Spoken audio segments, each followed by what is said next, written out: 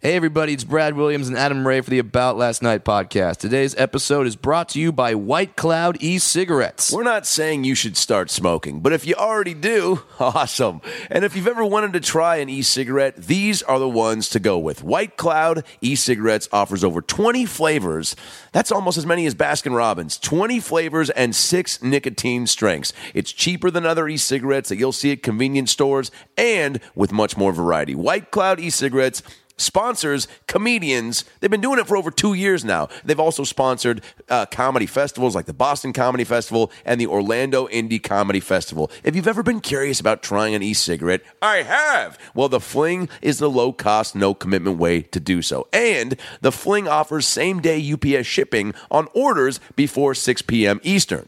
But is there a website? Customers can go to WCEcigs.com. That's WCEcigs.com. But we want to make sure our listeners get them for cheap. So is there a coupon code? To get 25% off of the order, use the coupon code ALN Podcast. That's ALN Podcast at WCEcigs.com to get your White Cloud e-cigarettes today. And now, enjoy a brand new episode of the About Last Night podcast with Brad Williams and Adam Ray. Hi-ho!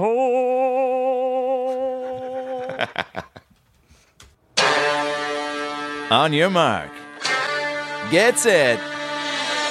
Go! And they're off, and they're trying to shoot the blue juice into the bucket. And there goes Mom, and she's shooting that blue juice really hard. And I feel like that's kind of dirty for me to say. But here comes Dad. He's also catching that blue juice from little Chrissy. She's shooting that blue juice on. Come on, you got to keep going. You've got 30 seconds left on the clock. You got to win that first challenge here to get that Casio keyboard. Oh, and then, Mom falls down from the blue juice. Too much blue juice everywhere. Oh, blue juice everywhere. Blue juice everywhere. It's Double Dare everywhere. I'm Marc Summers, and Double Dare is what I host. You win Casio keyboards and trips to Disneyland. I didn't realize there was such a amazing guitar solo at the end. Holy crap, this is like but back Eddie here, Van Double Halen. Dare. Yeah, it's Double Dare. Yeah, Double Dare. Pie in the face, I don't care, 'cause it's Double... Oh. Double Dare. How awesome is this freaking podcast today? If you subscribe to the About Last Night podcast, you know what today is. It's a day that Brad and I have been dreaming about since Since this podcast was conceived, Yeah. and we found out that we can have guests. we had bucket list guests. Yes, and Jaleel White, Jaleel White, Harlan Williams. Mr. Belding, Yep. and this person was on our list from the beginning, and we finally got to talk to him, and he lived up to every bit of the hype. Marc Summers. Marc Summers. Marc freaking Wow. Summers. Host of Double Dare, host of What Would You Do, host of Unwrapped on the Food Network, producer of Restaurant Impossible. And we could have just stopped at Double Dare because it could be. I mean, because you know who he is. So anyone who did that show that had that sort of impact on people could have just called it a career. But as you'll find out in this interview, Marc he's got such a motor on him. He's got such a great attitude towards life and this business that there's no doubt that he was ever going to not make it. Yeah, 'Cause 64 years old, working as much as he has and is still doing. Like the stuff he told us he was working on before he left is incredible. Mm-hmm. And not only, do we talk about Double Dare a lot? Sure. Yeah. Do we get some inside stories you've never heard before? Absolutely. Do we did. talk about his appearances on Oprah and The Tonight Show with Jay Leno, in which he got into a fight with Burt Reynolds? Which is like the Burt Reynolds versus Marc Summers. You would think that would only be on that MTV show Celebrity Deathmatch. Yeah. Like that was never going to follow the Right. Manny Pacquiao. Floyd Mayweather, that guy? Yeah. Good job, Adam. Hey, well, I already forgot. I forget dumb fights. Just like I forgot fighting Kyle Nielsen in 4th grade, I forgot Pacquiao Mayweather. Because guess what? They both were the same amount of greatness. Sure. The stories he picked up on, I learned so much about this guy that I had no idea He started about. as a stand-up comic and Yeah. a radio DJ and a magician. Right. The Comedy Store stories he told of bringing up Robin Williams and Letterman and Leno, I mean, that was something I didn't expect us to get into. Growing up with David Letterman in Indiana. Playing racquetball, yeah. Yeah, playing racquetball with David Letterman. That's literally what he's done in his life. What have you done in your life? not play the record about David Letterman. Yeah. That's for sure. Yeah. But just so interesting, and we went into so many different facets. We talked about, like we said, we talked about Double Dare, Comedy Store, all the shows he's been involved with. We touched upon the fact that he's got OCD and has famously lived with it. And if you should go on YouTube and look about Marc Summers on Dateline, because it's a really fascinating look. And my dad has OCD, so I wanted to talk to him about that. And that part was fascinating. This podcast quickly shot to the top of my list of like one of my favorites. And just, because as we said, he's been a hero of ours, and and to be this cool and funny and tell such fascinating stories. Receptive to telling us stories that he hasn't told before. Right, was really great. And he curses. So if you ever want to hear Marc Summers curse, if you ever had that fantasy, by all means, keep listening and enjoy. But before we get to that, obviously we gotta talk about where we're gonna be. Oh, we got Mark on Twitter. Oh yeah. And before you really get into this episode, YouTube the Burt Reynolds Marc Summers Tonight Show clip. Absolutely. Because the story that follows, it'll be that much better to listen to the behind the scenes of that story. So watch that. If you want to watch some of the Dateline clip on YouTube, watch that too, and familiarize yourself with Unwrapped. And you know what? Go back and watch a YouTube clip of Double Dare just to make your life better. That's not even for the podcast sake. Right. That's because, hey, do you want to wake up with a smile on your face? YouTube Double Dare. Do you want to go to bed feeling good about the day that just preceded you? YouTube Double Dare. Double Dare. I'm going to go around the country telling kids to YouTube Double Dare. But I want to be a fireman. Fuck off. YouTube Double Dare. But I want to move to Wisconsin and have 4 kids and start a family and start my own business. You can do that after you YouTube Double Dare. Yeah, wow, you sound like that Ronco guy, like set it and forget it. That's like Adam Ray's catchphrase, YouTube Double Dare. I like it. So follow Marc Summers on Twitter. What's his Twitter, Adam Ray? At LBATVMC. LBATVMC. But if you Google Marc Summers Twitter, it'll come up. But follow him on Twitter. Follow me on Twitter at Adam Ray Comedy. Follow Brad on Twitter at Funny Brad. Brad, where are you going to be coming up? Well, Pittsburgh, PA. I'm coming to you May 14th through the 16th. I'm going to be at the Improv in Pittsburgh.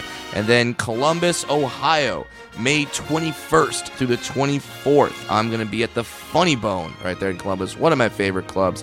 So come on out, and hopefully you watched my special, Brad Williams Fun Size, It was incredible. on Showtime. They were unbelievable. Thank you, sir. I've seen those jokes, and they were even better watching them on my TV. Thank you, sir. Maybe it was because of the vest, but maybe it was because you brought a little something special, because it was your special. I think the thing I brought special was the vest, maybe. But it was so much fun. You were incredible. To do. Thank you, buddy. Yeah. And Showtime, thankfully, is re-airing the crap out of this thing. Yeah. So go to the Showtime website and find out when Brad Williams Fun Size is re-airing and watch it.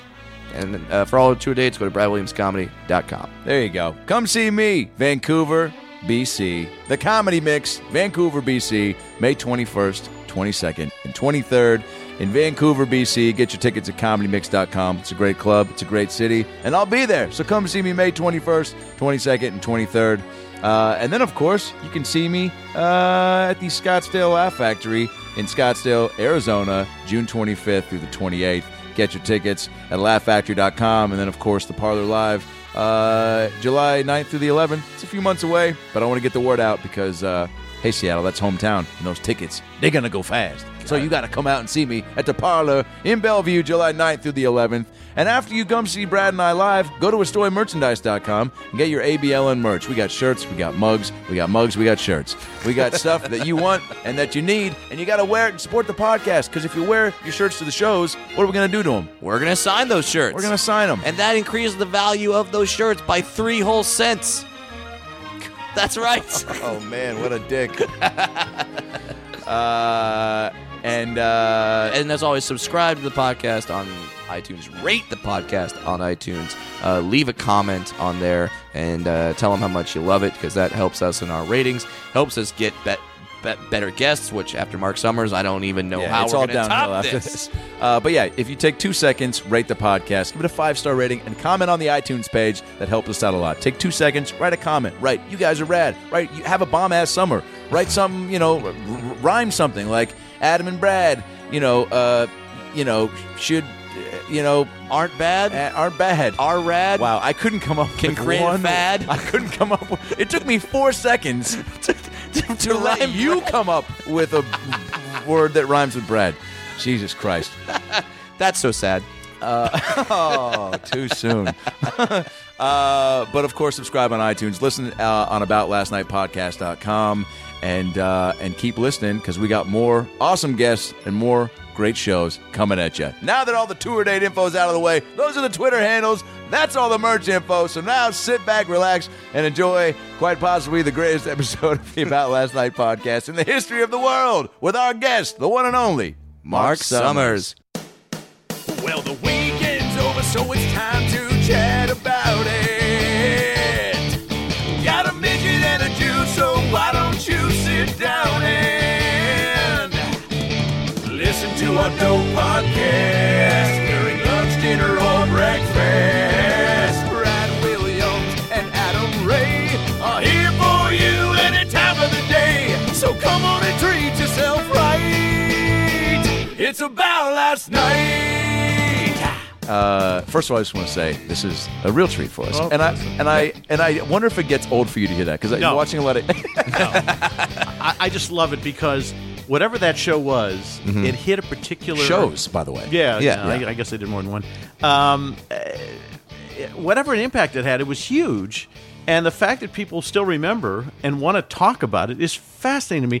And I just found out that Nickelodeon and Viacom released a new DVD in the last week of, stuff that I did. Bloopers. Yeah, no, just the shows. Yeah, and, okay. and it's like, and they'll try and not pay me again, and then I'll have to go after them. And Shots fired, Nick. Yeah, it's Hey, Nick just, Jr., we're coming after you next. honest to God, they just always try to get away with it. Well, we paid you overscale for the show, so Oh, we get. God. Oh, it's the guy to justify it. It's Yeah. like, no, you're still re-releasing the stuff, and there is no Double Dare without Marc Summers. Well, and I was the only guy, O'Malley and all those guys who were hosting shows. I was the only guy who was paid union.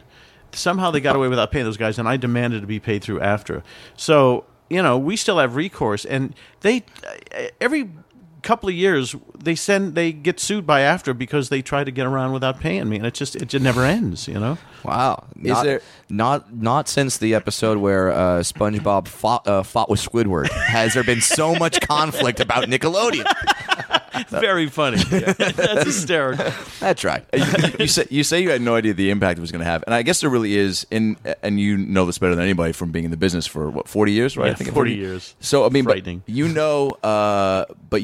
know that like there's no guarantee on anything. There's no as great as Double Dare probably tested. You still were like, well, you just don't know until. About year 3, we started to go, I bet 20 years from now, kids are going to be talking about this in some form or I fashion. bet 2 grown men in their 30s are going to not be able to stop. Do you know? Yeah. By the way, I used to have a joke in my act. My folks split when I was 9. Thanks for bringing that up, Mark. And and I used to have a joke. Get over it. Well, now you have to. I just say I want to be in a contestant on Double Dare so bad as a kid that if somebody came to me and said, "Hey, would you rather have your parents get back together or be a contestant on Double Dare?" I'd say I'll take the physical challenge because I've already been through the emotional challenge. That's for darn sure. yeah. We started to realize that we had something going there, and then we started to write bits around the fact. And it's so weird to me where people come up off the streets and, somebody holding a baby saying, this one episode where Robin did the Green Goddess joke, and I go, how do you remember that stuff? How does that happen? Yeah. Like there's fandom, and then there's super fandom. Oh, man, there's some people who are obsessed with that show who can tell me more stuff than I even remember. Do you remember episode 5 of season 6 when Janice, she was about 15, she loved the clarinet and dragon. She couldn't find the flag But in the nose. the sick thing is they'll say, in season 3 when they changed the background and they went from the glass to I go, no, I have no idea about that stuff. And they'll tell me when there were set changes. Holy crap! You're like, I just showed up and collected a paycheck. Well, every no, other I was week. having a ball. I was having the Yeah. best time of my life, but I just thought it was insane that people were that obsessed where they could tell me when Byron Taylor changed the background. How do you know the set designer's name? Dude, was there ever a time when you got back? Like, there's one of my favorite moments. Here we go. Well, first of all, I love because and we'll get into this. You were a stand-up comic for how long?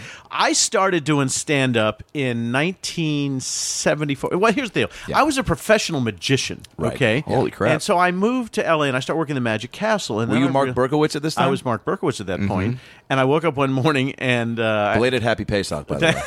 thank you. You're sitting with one other tribesman. And I can pick out which one that is. Yeah, Brad is an honorary goy. Is And what it is. You know, I mean, I'm kind of Jewish by association. I'm pretty sure in some Jewish households, instead of gelt, they pass around midgets. And Little people, please. okay. Oh, I'm sorry. Get it right, for the love of God. I'm sorry for offending you, Mark. Yeah, that's right. That's a Don't new do show that. we're trying to. Now I'm upset. That's a new show, offending Mark Summers. That's right.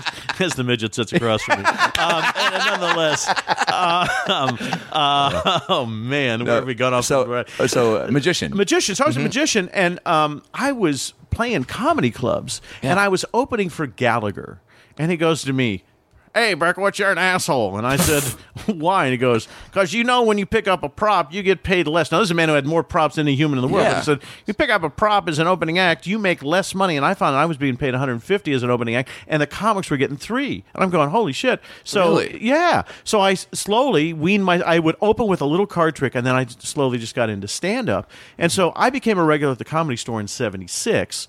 With guys like Dave Letterman and Jay Leno and Robin Williams and Gary Shandling. I was in that group. Yeah. And I'm still proud by the fact, if you go to the Comedy Store, my name is still on the wall. I've seen which it. is very cool. You know, the fact that, It's way cool. You don't realize how much of a stamp and just a notch on the belt that is, because no other club has a rite of passage like that. Right. And Yeah. so I'm thrilled. I didn't know that was you, Mark Summers. Yeah. I thought that name was like, there's some other comic named Mark Summers. That was me, man. Wow. And so I started there at the store until Mitzi said one day, "I can't do anything else for you. I'm not going to book you anymore." Mark Summers has a Mitzi Shore impression. Everybody has does. one. Yeah, they all Everyone sound does. different. They all sound like her. Yeah. And I worked the improv because this is another interesting story. You know, Bud and Mitzi hated each other. And Yeah. the thing Bud we always Freeman, wanted yep. to see was a car crash on Sunset Boulevard where Bud and Mitzi hit each other, and they got it, and what the hell was going to happen. But, all those owners, quite honestly, were pretty much hated by all the comics Right. because they controlled our lives, especially back then. Yeah. And because Norman Lear could walk in at the time and make somebody a sitcom star, Jimmy Walker, whoever. And so there was a fire at the Improv one night. Mm-hmm. And the next day, I showed up at 8 in the morning and said, "Hey, Bud, what can I do?" I was the only comic. Everybody who ever worked that club didn't show up. Get out. I showed up at 8 in the morning and said, "Hey, Bud." And so for the next couple of weeks, I helped clean up all the fire damage with Bud Friedman. And after that, I owned the place. I was emceeing on weekends. Wow. And Which that was a big deal. It was That's huge. You couldn't. I mean, come on. Who was coming through those lineups when you were emceeing? Who were you bringing well, to the Richard stage? Lewis, Andy. I went to college with Andy Kaufman, but Andy What? would Get out. And so In Graham Junior College, at right? Graham Junior College, and so and Elaine Boozler, and it was a who's who of comedy. And some of the only acts who were able to cross over at the time, Jay could do it. Dave never went to the Improv, but Jay did it. Richard Lewis did it. Robin did it. But there was sort of a dividing line between Comedy Store and Improv. But the Improv was the harder room to work. The best room to work was a place called the Laugh Stop in Newport Beach. You could break in new material there and never have a fear because it would always work. And then you would take that same material that killed at the Laugh Stop the week before and do it at the Improv and die, man. It was unbelievable. It's always one of the more frustrating things about being a stand-up comic. It's you're like, why did this work here and not over here? It never been, and people say there's no such thing as a bad audience. I disagree with that. There were audiences that sucked. Yeah. Okay. There are. And my favorite night to perform was always Thursday night. For some reason, Thursday night was a hot crowd. I guess it was because they were getting ready for the weekend. Yeah. Yeah. And they were jazzed up. Like Monday always sucked. Tuesday was like, Wednesday, But generally Thursday's Thursday, the- Friday, Saturday. Turning a corner. Yes. And it's only one more day of work, and you're probably not going to put in a full day or, No. or a great day. But the worst thing that could happen to you at the Comedy Store, not that you're asking me this question, but I'm going to answer it. Fantastic. Was when Robin Williams was getting ready to do a Tonight Show, and he'd come in and go, "Can I just do 10 minutes?" Well, Robin took 10 minutes to say hello. And so he would do 45 Of course. insane, off the charts, Standing ovation. insane. Yeah. And my line, and now they say, "Please welcome the comedy of Mark Berkowitz," and I'd say, "Oh, look, ladies and gentlemen, a walking ovation was my opening line." Because everybody would walk out, and you'd Right, be left 'cause with you sucked the six- room dry. Nobody could follow him. Yeah. Yeah. And so it was 6 lovers and drunks left who didn't give a shit about what I was doing on stage. But that's where know? you cut your teeth, right? That's I mean, you really got. At 12:45, if you could make anybody laugh. Yep. Because I've once I got past those are the spots I got for the first 3-4 years. all you know, get. and it's really you're bummed because you're like, oh, I want to get better spots. But then once you realize that, oh, just to be getting spots there is great. And then you're like, all right, well, there's a reason I'm getting these late spots. Let me use these to my advantage. Yeah. And Break-in stuff. I'm sure there was something to be said about the spots you got there that transitioned in the way you dealt with really stupid kids on Double Dare. Well, yeah. Kids that when you would ask a question, which is what I was going to get back to, is when you ask a question, you go, how many knees does Oprah have? Right. And these two kids look at each other, and they confer with each other, as you do, because you're teammates, and you Right. come up with one answer. Yep. But hey, man, when that question's asked, one of you should just respond without even checking in. Don't you think? Because you asked, how many knees? Yes. That was always a give me question. Right, And they right. would, question 1 was a give me, question 2 was a 50-50, and question 3 was a physical challenge question. That's how we would build the packets. They were impossible, the physical challenge questions. Oh, right? usually, it's like take the amount of relatives that they had on the Brady Bunch times the amount of people on the Partridge Family, and then multiply it by the number of planets. Literally, that's how we would write a question. And then So you were like, well, we have this giant mouth with slime in it, and we can't just not use it. Right, exactly. So I mean that's kind of how it worked. And eventually, when they opened up the big room at the Comedy Store after the strike, and I was there during that whole situation, and we got paid. I would be the MC on a Saturday night at the Comedy Store and walk out with a check with $180. It was like, holy shit, we never got paid. And this was in the late 70s, early 80s. Yeah, late 70s. I stopped working the store in the early 80s. So that's a large chunk of change. Back then? That's like walking out with maybe like $700 now. I could pay my rent. Wow, my rent was that's $125. So you get a check for performing one night at the Comedy Store for like $180. It depended on the crowd. Sometimes it was $95, it was $110, but certain nights you could pretty much make your rent at the time. And then plus I was working the Magic Castle. I was doing 4 shows a night, 7 nights, 28 shows a week for $145. So that your Holy school of, crap. I mean, you didn't go to a hosting school. Your No. school, all I of your, performed. you Yeah. performed, and that's, I mean, I think you would say to any young comic or aspiring host, right? I mean, I don't Get know on if you stage. did you pull Jay Leno aside on those improv nights, and he was like, "Hey, Mark, give me some, Let me tell you how I fixed that joke, Mark.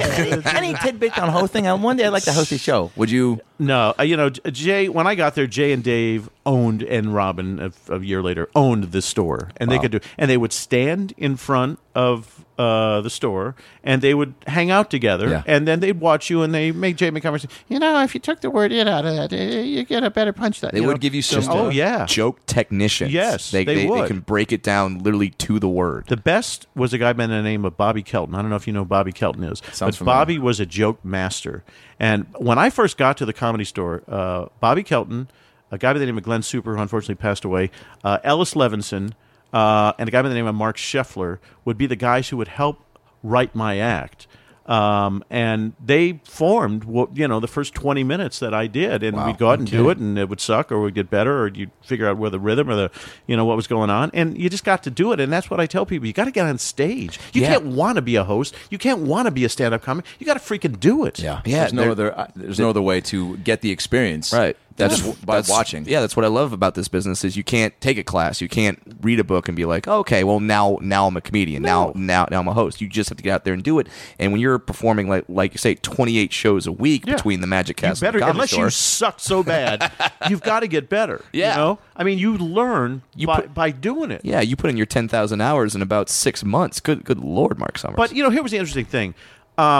So when I auditioned for Double Dare, I was 33 years old, and so I looked a lot younger, but I had tons of experience. I had done warm-ups on Webster and Star Search and What's Happening Now and Our Magazine. I was the warm-up king. Audience warm-up, yeah. And for Audience people who don't warm-up. know, that is Holy an crap. incredibly difficult job. Yes. Because you have people. It's almost like doing a late spot at the Comedy Store where you've got people from all But over. for 4 freaking hours. You have to be funny for 4 hours. Yes. yeah, basically any show that you see with a live studio audience, the studio audience that doesn't just sit there.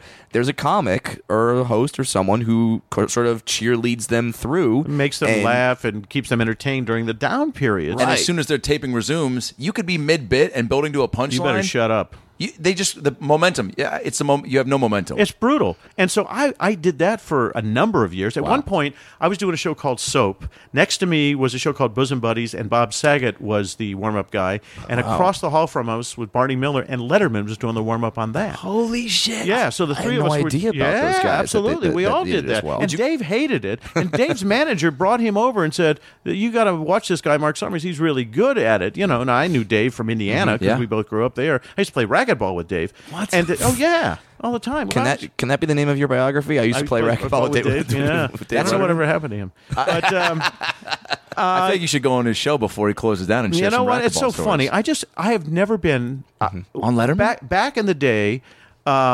When Double Dare was bigger than life, I used to go and hang out at NBC with Dave because it was a phenomenon. All of his writers and everybody watched it. But Dave would never allow me to sit in the audience, okay? Not anybody he knows isn't allowed to sit in the audience. So I would sit in the green room all the time. It was very frustrating. Same thing at the CBS show. So I've never sat in the audience. And Brian Tedder, who's a producer on the show, is a friend of mine. I can show you the email. I just got it today. Yeah. I begged him last week, I want to see the show once in the audience. And he said, you can't sit in the audience because I just turned it off, damn. But because you're a celebrity. I said, nobody knows who I am. Nobody cares. And the word came back today. I was too big a name to sit in the audience. I went, oh, man. Nobody. I said, I'll wear glasses and a hat. And everything. I'm not allowed to sit in the audience. It's frustrating. You know, he won't let me do it. And not only is he a comrade in comedy, he's also just like you say, a childhood friend. I've known since, I was working at a station, WBMP in Elwood, Indiana, an FM station, and I was 15 years old. You were a radio DJ, right? Yeah, so I started. So 51, 61. So like 1965, 66, I was doing this. I couldn't even drive. So there was a guy by the name of Steve Warren who used to drive me. He was the chief engineer. Well, something happened, and he couldn't take me there any longer, and so I couldn't do it. And Letterman took my place at BMP in Elwood in 65, 66. So, shit. We go back that far. He used to, I can Wow. tell you Indiana stories about Dave, but putting that aside, it's not a guy that I don't know. I know him, and he knows me. I can't get in. Would you guys talk about? Well, we'll see what we can do about that. We might just have to get a Kickstarter going for Get Marc Summers in the audience at Letterman. Would you guys share? I mean, when you were doing those warm up, the audience warm up stuff, would you guys the same way? Comics help tag jokes. We never interacted. You None of us and say, did. "Hey, here's a good joke you could do." No, because a we good all game. handle it differently. Dave had the delivery that he has doing a stand-up is the what dry, he did out there. yeah. Saget was insane. It's funny, I hadn't seen Bob in years, and I'm bicoastal. I live in Philly, and I live here. And he was performing in Philly, and I went to see him last week, and it's just crazy that we're all basically doing the same stuff. But I sent him a text, and I said, 35 years on stage. And he controlled that audience. He didn't even really do an act. He did shtick and interact. He walked out and he said, I think I'm related to everybody in this audience. But he was fun and funny and entertaining. And it's just so great to see that experience. Because all you ever hear is, he's filthy, he's disgusting. He's entertaining. No, he's a pro. Does. He'll bring out a guitar. Yeah. He'll play songs. He'll tell jokes. He'll do crowd work. And we know from watching him on all the shows he did that he's also a good actor and a good host as well. Yeah, no, he does many things well, and he's got a really young, cute girlfriend. Now, do you ever look at the careers of like a Bob Saget, where how he kind of stayed in stand up the entire time and look like maybe you wish you had stayed in stand up the entire time? I was always confused. I really wanted to be a host. I wanted to be Johnny. I wanted to be Bob Barker. I wanted to do that. I never longed to be in stand-up, but I knew it was a way to get from point A to point B. Right. Gotcha. I was never really that funny. I was okay. Were you game show funny? Because I'm sure you see like Bob Barker, like you wouldn't say he's a comedian, but he had good enough timing, and even if somebody did something crazy, like the way he would just like look at them or the audience. Yeah. Barker and I, the first show I worked on was a show called Through the Consequences that Barker used to host, and I used to go to there was no cafeteria or place to eat. There was a lunch truck, and we used to go out and have conversations. So I'd sit and talk to Barker. I was 22. Wow. And our favorite comedian that we had in common was Jack Benny.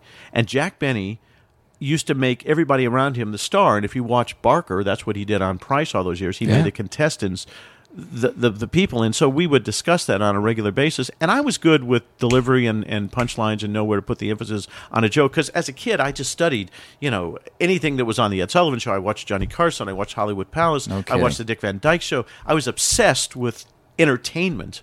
And just wanted to be, Involved somehow. I had to do it. That was all. And I've been very lucky. I never had a job outside of show business. Once I left college, I never was a waiter. I never worked at Macy's. I never did anything like that. I always kept a job in the entertainment business and never took a job outside. I was very fortunate. And so when you left college in Boston. In Boston, right? 1973, I came to Los Angeles. And with the hopes of... hosting the Tonight Show as we all did back then. We figured Johnny was going to leave. And I got a job as a paid page at CBS Television City, and I worked on Mary Tyler Moore and Sonny and Cher and Carol Burnett and All in the Family and all that kind of Just stuff. doing odds and ends jobs and just doing that, helping out on the shows. And then I became a game show writer. And the worst job I ever had outside of show business, I had two. One was I used to host a wet T-shirt contest at a place called Big Jaws in Long Beach. Oh man, that doesn't sound too bad. Yeah, $50 on a But Sunday it was men. night. It was men over 60. And I was a DJ at a restaurant chain here in town called the Hungry Tiger, and I used to have to play disco music, and that's as far outside of show business as I ever got. Wow. Yeah, everything else, and then I was performing in the Comedy Store and the Improv. In the Magic Castle. In the Magic Castle. I made a living out of the Magic Castle. I got lucky to perform 2 weeks a month there, so that was almost $300 a month, and back then you could live on that, and my wife was working. And it worked out great. And then I started. I was a magician for the Hertz rental car company. I was dressed in a yellow tuxedo, and I was the great Marc Fu, which stood for "May I rent a Hertz car for you?" Oh my God, And Barack Fu sounds like the number 4 at Panda Express.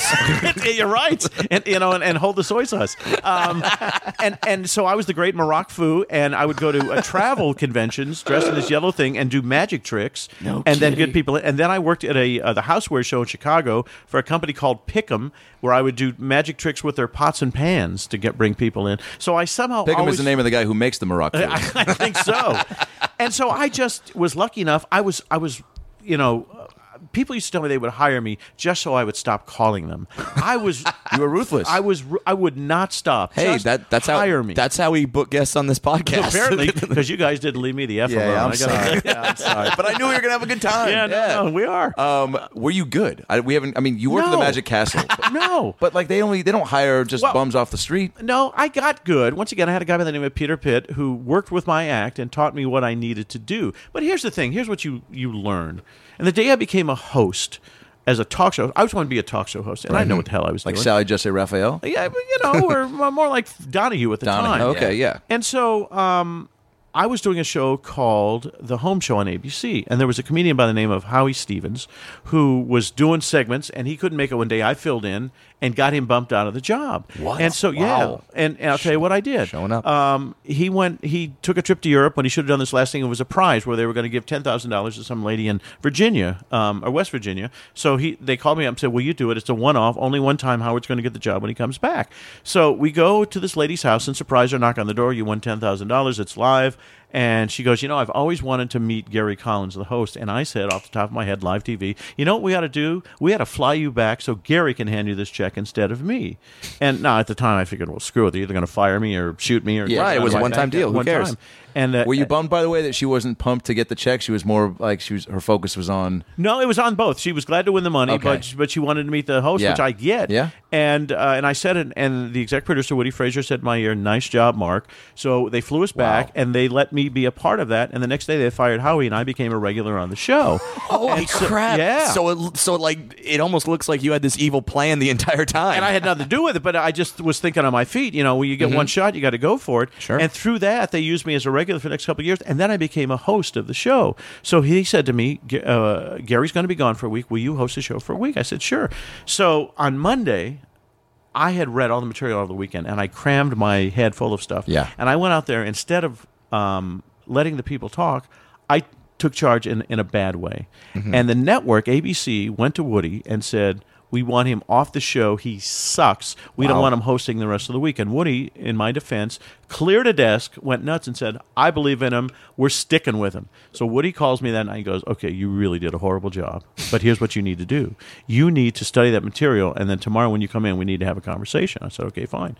So I studied all the material, and we're about 30 seconds to the air, and he's in my ear, and he goes, did you read all the material? I said, yes. He said, okay, now forget about it and go out and have a conversation, which is what I did, and it was the day I became a host, because you have to listen. Yeah. It's not about you talking. It's about letting the other people shine and have a conversation. It was the day I became a host. At that point on, Woody became the exec producer of a show I did called What Would You Do? Yep. Okay. Yeah. We know And that talk one. about incestuous things. Most addictive theme song ever, by the way. Yes. Wah, wah, what would No, you no, do? you know what? Let's take a second to sing it here.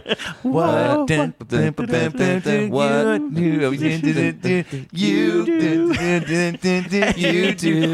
What would you you do. So Woody's daughter wrote that song, as a matter of fact. Yeah. No kidding. And so I became a stoned was regular. she? Oh, yeah. I became a regular then doing that and filling in and all that kind of stuff. And now Woody does a new show called Home and Family, and I filled in the other day, and now I'm filling in on that. So, you know, the people that you meet throughout your career, and I've known Woody Frazier almost 30 years, they keep calling you. He's 80 years old, still out there producing television shows, and I'm his go-to guy. He still calls me It up. really is true what they say about people who want to work with people that A, they like, but B, they know are going to deliver. And right? he started Mike Douglas on the Mike Douglas Show. He started Good Morning America. He started a show called That's Incredible. Here's a guy who's a pioneer, has been doing So, TV like, he's for- done nothing in his career. Nothing at Maybe all. you'll give him a break one You want day. to start At one naming point. some reputable shows? And so I've been lucky enough to work with people like that who keep calling. And to this day, I'll be 64 in November. And when people say to me, "You got the job," I always go, "That's insane," because there's a million people out there trying for the same gig. Why did I get it? You know? Yeah, and but- there's a period of time where initially you're up against a million people. Now I've been doing it for so long, they want me for, you know, I've did. You're at the top of the list. Well, no, people grow up with me, and I'm doing shows on Comedy Central, and I'm getting ready to do a show next week on the True Network called Friends of the People, and Nice. so now people. I did a music video with a big rock band because people want to meet me because they grew up watching me, and Yeah. so it's just fun. Is it crazy for you? I mean, like you said when you first sat down, we talked about still the how popular Double Dare is in the minds of so many people. Have you just gotten adjusted to understanding that? And, Yeah, finally. It took a long time. Yeah. It took a very long time. I mean, because that's got to be weird to, like, you think back to Jack Benny, like, in things that shaped your childhood. You're doing that you did that for other Another people. generation, which is very cool. And now I'm in the middle.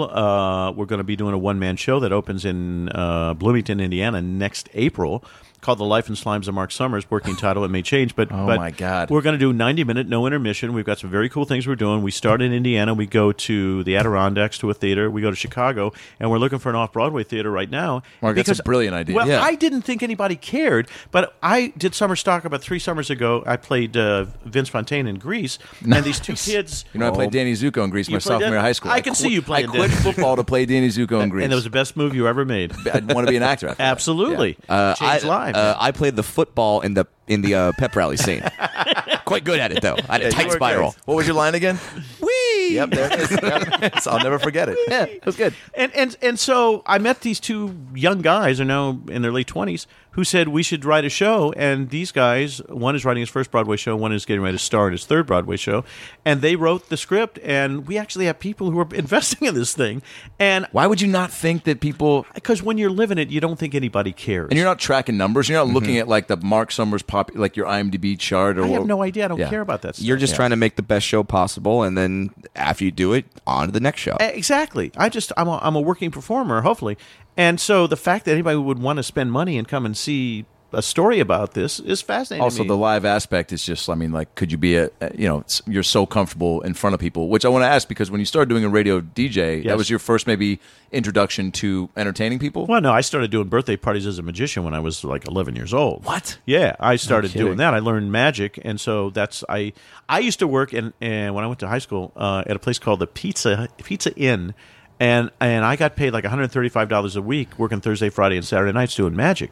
So, my girlfriend, Paula Van Ness at the time, she was like living in luxury because we were going out having dinner and buying her nice Hey, gifts. free pizza. Yeah, well, when but- you're that age. But that's who a do you know? key Who did bargaining you know chip. at that time who was making over $100 a week? Nobody. We could do anything we wanted. Yeah. So What were your tricks at 11? I did the Staying up typical- past 10 p.m. Yeah, right.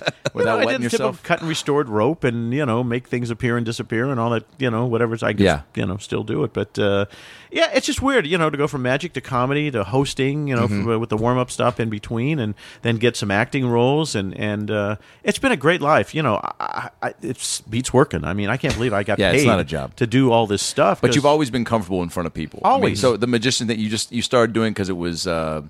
and that must have also like kind of blown the minds of parents because a lot Yeah. of kids aren't. They're just socially awkward and whatnot. But here you are, like I have no problem not only like being in front of you adults, but also like showing you a skill set that you probably think I shouldn't have right now. And every comedian that was on, from George Carlin to Bill Cosby, before he started doing all that stuff to women, I knew all their acts inside and out. I could perform their stuff because I listened to their records. I was going to say, those were your influences? Yeah, I listened to, Cosby was, the king at the time. But, comedians on the Jack Parr show and Johnny Carson would mean Jack nothing. Parr hosted the Tonight Show before Carson. Yeah, right? and Steve Allen before that. Yeah. And so, I would stay up. When my parents would go to bed, I would sneak back out and watch the TV and stay up. If Buddy Hackett was on the Tonight Show, funniest man I ever saw in my life, so I would watch him. So I would study comedians. That was like the most. And I worked at a summer theater, Starlight Musicals, when I was a kid. And any show that came in town, I would go see, and Jack Benny performed live, and I got to see and meet him. And, they would do theater. They did Sound of Music, and they did Bye Bye Birdie. And, I would force myself on people just to meet him to say, how do I do? I want to do this. Right. How do I get to do this? Yeah, because you see people on TV and you go and you think to yourself, like, well, that's a great job. That looks like a lot of fun, but you don't know how to do it. I'm in Indiana. How the hell do I get to Broadway? Right. How do I do this? I've been to Bloomington, Indiana, by the way, to Have do you? stand-up, and in the college town. Yep. And my first night there, I went out to the bar that was there, and this is now. By the way, it's the bar. No. There's a lot of activity. There's a lot now, yeah. And this guy pulls me aside and goes, he goes, hey, just so you know, 1 in 4 girls in Bloomington has an STD. And then he proceeds Nice. to give me a visual demonstration, an example, and goes and starts pointing to girls in the bar and goes, 1, 2, 3, herpes. And points to a girl, and she turns and she's like, what? And it ended up being his girlfriend. So I think it was a setup. Lovely. But so- I had a great time. Is that where you were born and raised, in that? Indianapolis. Okay. And, I did, magic on a couple of kids' shows and did disc jockey stuff in Elwood. And but I knew early on that there was no show business life for me in Indiana. Yeah, and they right. sold Variety, the weekly Variety, down in, next to a place called the Indiana Theater. And I would take the bus down every Saturday, get the new one, read it cover to cover a dozen times until the next Saturday when I would go down. Because I would read about the auditions for Broadway shows. Or there was a place called Cedar Point in Sandusky, Ohio. Yeah. And I figured if I could just audition and perform at a theme park for the summer, that would be the. And I did it once. I went and auditioned, and I got rejected. What? Yeah, they didn't buy me. It's funny. I put something like, I was in Chicago recently doing I do Price is Right Live. Yeah. And we were doing that, and I made a mention that. I auditioned for Cedar Point, didn't get in, and somehow the entertainment director got in touch with me and said, well, there's a job available this summer if you'd like to come in and do it, which I thought was cute. You want to tear tickets. Yeah. I know that's where I started when I got out here after I graduated from USC. Of course, as you do with an acting degree, then you become a tour guide at Universal Studios Yep. Hollywood because that's the natural progression to being an actor. Hey. But quite honestly, it helps so much for stand-up purposes and for any sort of hosting stuff. Just because, again, you're having to think on your feet and you're in front of 300-400 people from all over. When people came to CBS and I was a page, none of the other pages wanted to give tours. I wanted to give every tour because I got to perform for 45 minutes in front of 100 strangers. I hope that people are listening to this podcast who are thinking to themselves, how do you get into the entertainment industry? What do you do? Because I'm listening to you tell these stories like, well, you just do it. Just do it. You get yourself into any job, any circumstance where, in your case, performing, hosting, talking, just to get the reps in, just so you're comfortable And with it. you have to be a pain in the ass. Okay, the word no, I don't even hear that. Like my wife always goes, I don't understand how you just. I go, look, that guy. I had a Jewish executive at NBC, and by the way, I'm a Jew. Yep. Told me he would never hire me because I had a Jew nose, okay? And he said until I got that Jew nose fixed, he would never put me on television, okay? And here's my feeling. First of all, you have a great nose. well, second of all, you're an asshole, okay? Yeah. And you'll be fired, and there'll be somebody else sitting there. And like 6 months later, the guy was Joel Stein was the guy's name. Never forget that shit. Never do you? forget that No. stuff, And Never he's forget saying the you got a nose. Jew nose. So Don't you wish you could have thrown some gack on him at that point? hadn't been invented just yet. But you just keep moving forward, and that's the hardest part because in show business, 92% of the time the answer is no. Yeah. Right. And you just got to move on and go, okay, well that guy didn't see the talent. I'm going to move on. But I was more persistent than I was good, and then I finally got good. Yeah. But Isn't that true for most just starting out in any career? I mean, you get in. I mean, how many people like Dave Chappelle? Everyone says he was great at age 14, right? But he really blew up. 8 years ago when Chappelle's show hit. So it's like I always say if I would have gotten the audition for Double Dare when I first moved out, I wouldn't have gotten it because I wasn't ready. Yeah. But when I auditioned in 1986, I was ready. I had all the experience behind me. So timing is important, but half the time you don't know that half the fun is getting there as you're going through it. As you're And it's painful. struggling and eating ramen every night. Well, you're eating a lot of that, a lot of grilled cheese, and I got to tell you, these are the good years. Kraft macaroni and cheese used to be 12 cents a box, and my wife and I used to buy like a dozen boxes of Kraft macaroni and cheese and get some hamburger, and we'd eat the same crap every night because that's all we could afford. She was a dental assistant making $400 a week, and I was doing whatever I could depending where I was working, and you could barely squeak by. But, and I didn't really start making good money. Well, when I started doing warm-ups, and I was, as they used to call me, the king of warm-ups, I was making $100,000 a year doing warm-ups for a while. Yeah, but I was doing a lot of shows. Yeah. I was doing Our Magazine on, I think it was Monday, Tuesday, Wednesday. I was doing Alice Tuesday night at CBS. I was doing What's Happening Now on Friday. I was doing Soap on Friday nights.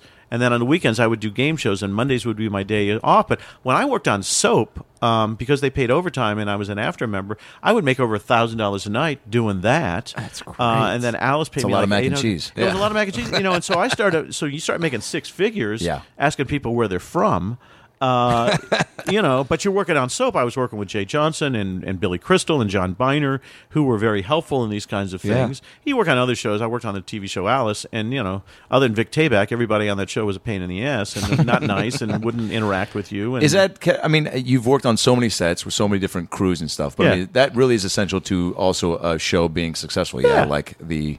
Don't be camaraderie. Yeah, and don't be an asshole. But it's like everybody. Linda Lavin and Polly Holliday didn't get along, and so Polly would say, "Read this" when you introduced me, and then Linda would say to me, "Come here, what did she ask you to say?" And I'd say, "Don't say that, don't say it." So she would try to piss her off. My favorite one, Brian Keith. I don't know if you know who he is. An actor. He used to do a show called Family Affair, and he was doing a pilot over 20th, and I was doing the warm up, and I knocked on the door, and I said, "Excuse me, Mr. Keith, I'm doing the warm-ups, what would you like me to say about you?" And he said, "If they don't know who I am by now, fuck them." And he slammed the door in my face. I did the warm-up on the pilot of The Cosby Show. What? Yes. Get out. Yeah. At 4151 Prospect. It was done at ABC here before they moved to New York. I was the warm-up guy. What, do you remember seeing that pilot just being like, this is going to... Oh, insane. Yeah. And the producers, Marcy Carsey, and I forget the guy's name. He's one of the owners of the Red Sox. Carsey... Warner, Tom Warner. Yeah. And they were scared to knock on the door to go talk to Cosby. And I went, "Are you kidding?" I knocked on the door. I said, "Hey, Bill, my name's Mark. I'm doing the warm-up. What do you want me to say?" But like everybody then Good to was meet you. in- Just do pudding jokes. That's right, exactly. But he was very nice, and we did the thing, and it obviously became this massive hit. So I've been a part of some really interesting television. You throughout the years. produced Wild and Crazy Kids. Yeah, when it came back the second time, Woody and I did that together. That's incredible. Absolutely, So you discovered Omar Gooding? Hey, don't forget Donnie Jeffcoat. Which, by the way, that's one. By the way, that's a name I just feel like has been ingrained in my mind because it sounds like such a host Made-up name, yes. made-up Yeah. name. Yes. It Nice kid. sounds like a porn name. It sounds like just a great name that you want to like. That Sounds like the white bad guy in an 80s movie. There Just it is. like, don't worry, the bully Donnie Jeffcoat's coming over Yeah, here. for I sure. ran into him in an airport, now 15 years ago, and I guess he did some acting and stuff. I don't know what happened to most of those kids. There weren't a lot of people. Mike O'Malley, who is probably as good an actor as he is, I think is a better writer-producer. He's an amazing guy. Very, very talented. But there haven't been a lot of people who've, I guess there have been from... some of the sitcoms and stuff. Clarissa, she did well. Yeah, right? Melissa Joan Hart and some of the kids from all that went Now, on. I do want to get to the bottom of the because I've done a handful of hosting stuff, but nothing to the extent of what you've done, and I'm very curious about the audition process. And it's hated it. But Nickelodeon, when you got with Double, that was when did they come out as a network? Well, I used to. Because you guys helped really build them up. Double Dare, put them on the map. Yeah. When my kids were little, like babies, we used to do the midnight and 2 o'clock in the morning feedings to a horrible cartoon puppet show called Pinwheel. And so that's how I discovered Nickelodeon. Right. I didn't know much about it, and as the story goes, Dave Garrison, who was a friend of mine and passed away last year, ventriloquist, was the person who got the call to go audition for Double Dare. He had decided that he wanted to be a producer and stop being on camera. So he called me up and said, there's this new network. It's called Nickelodeon. I don't know anything about it. They're doing a game show. Why don't you go instead of me? And I went instead of him and got the job. Wow. And so that was one of those another freaky things. They had auditioned 2,000 people in New York, didn't like anybody, came to L.A. I was the first guy to audition and got called back 3 times. And the way it happened was I knew they were going to start shooting in September. Show was going on October 6th. And the one thing I did when I auditioned was I'd get the name of the casting director and the exec producer. Always got their name, wrote it down. And so I didn't, after the third phone call, didn't hear anything about it. And this was like mid-August. And I called Mike Klinghoffer at Nickelodeon Studios in New York. And I said, hi, Mike, it's Marc Summers. And he said, what can I do for you? And I said, well, have you guys chosen a host? And he goes, no, we're having problems. And I said, what's the problem? He said, we're trying to find out who's good with kids, because when they auditioned us, they had adults play the part of kids. Right. And I said, well, hell, I used to do magic shows, and I was really good with kids, and I was trying to sell myself as to why they should hire me. And he goes, no, that's not good enough. And I said, well, why don't you fly me and whoever the other guy is to New York, put us in a studio with kids, and let the best man win? And he said, bring it on. I'll get back to you. Yeah. He called me back half hour later and said, what are you doing over Labor Day weekend? I said, flying to New York. And Yeah. he said, yes. So they flew us both to New York, and to this day I don't know who the other guy was. And Mario Lopez. Yes, he was too young. Rest in peace, his Double Dare career. And I went in and auditioned. This other guy auditioned, and the next day I got a phone call and I got the job. And I said, Mike, after 2,000 people in New York and 1,000 people in L.A. and 3 callbacks and this audition, tell me why I got the job. And he said, at the end of his audition, he looked at the camera and said, do you guys want me to do anything else? And at the end of the audition, I said, we'll be back with more Double Dare after this. And because I threw it to commercial, they thought that was more professional, and it changed my life. Holy God. But you know what? I always watch game shows, and I always knew that, and you threw to commercial. Yeah, I mean, hell, and so, that's where some of the catchphrases come in, like, we'll see you in 2 and 2. 2 and 2 and all that stuff. Yeah. So I threw to commercial, back with more Double Dare right after this. I got the job. Holy shit. Changed my life. No, it's amazing when you break it down what little tiny things that set you apart from the other guy. But it's the experience that got me there. Okay, I would have at 22 not known to do that. Probably, maybe I would have. But you'd have been like, guys, want to see a bird disappear out of a hat? well, yeah, exactly, something like that. You know, I Anybody do got any magic Kraft tricks. mac and cheese? Yeah. Right. I mean, and so the fact that I threw to commercial because that was the smart thing. I was channeling Bob Barker. You know. And you said when you were a page at CBS, and you had some conversations with him. Did he? I mean, give you, because he knew you were an aspiring host? Did he give you any sort of? You know who was the biggest mentor to me back then was a guy by the name of Bert Convey. Bert was doing a show called Tattletales, and I was the head page on it.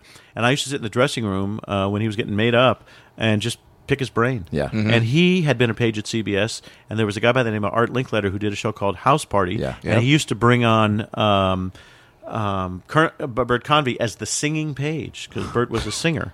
And Bert was very kind and offered as much help as he possibly could. That's fantastic. So, you know, it's interesting. As much help as people want to throw you for Double Dare, that's such a new idea for a show that, like, you're really kind of having to, I mean, did they have the structure of the show kind of when they sit you down and go, Kinda. hey, kids are going to kind of... But nobody who was working on the show had ever done a game show. I was the only one who had any game show experience. And keep in mind, I grew up just obsessing about game shows, and there was a show called Beat the Clock, which was a stunt show. Yeah. And I kind of thought this had elements of that, but the questions and the mess were something a little bit, different.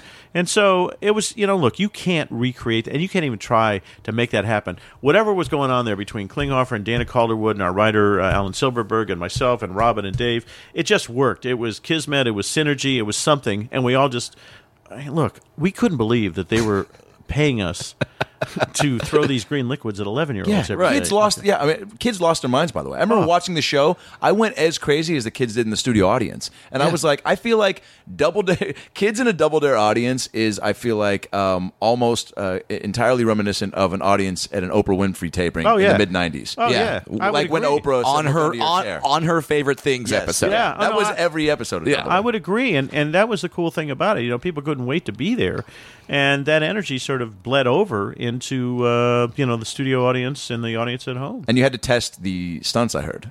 Oh yeah, Right? Because like, how do you figure out what's difficult you know for the story, obviously. Otherwise, you wouldn't walk me into it. well, we used to test these things, and they were the most obscene things we had ever. I mean, everything became a dick joke or something. It was ever filthy. somebody pulling a flag out of a urethra? Oh, close, because we would make it look like that, and so we all laughed our asses off. Yeah. And what happened was, Master Control started to videotape these rehearsals. Now, if this was today, TMZ and YouTube, we'd be all over them. Oh, yeah. Thank God there was no social media back then, because I wouldn't be here today. I'd probably be in jail.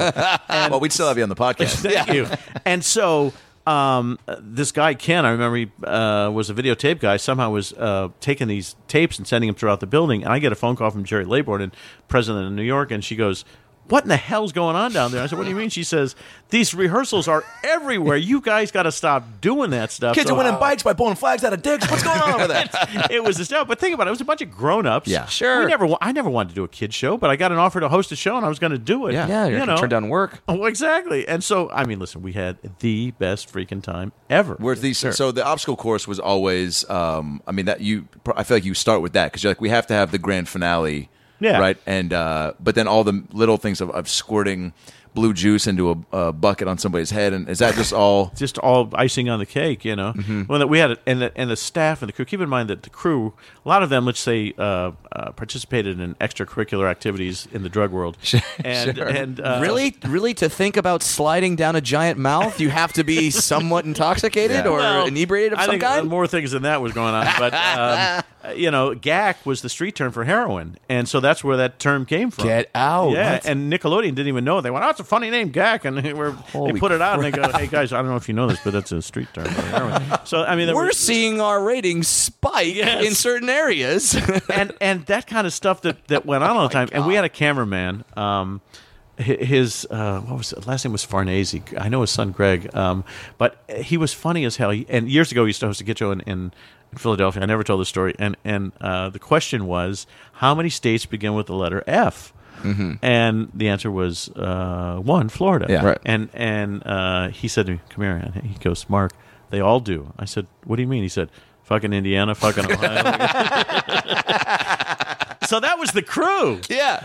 And they were hysterical, so you were laughing all the time. Sure. You know, we're doing a kid show. Yeah. And the cameraman's going, it was hysterical. Were there ever just some kids that literally, I mean, where you're like, because you pick these kids, I'm guessing at random, right? Because they all seem... Oh, no. We had a casting full directors? contestant department, and they would go to schools throughout Jersey, Pennsylvania, down through D.C. and up to New York, and test kids. No kidding. Yeah, so it was a full-time job. Yeah, because you had to know something, and then they had to know something. To have an ounce of personality at least.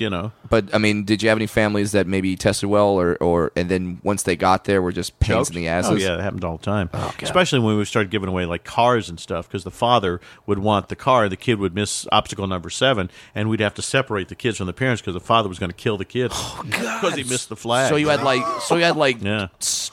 soccer moms, like insane soccer moms, or like pageant parents. Yeah, and then we started doing celebrity stuff. We had the weirdest show was we had Lou Ferrigno.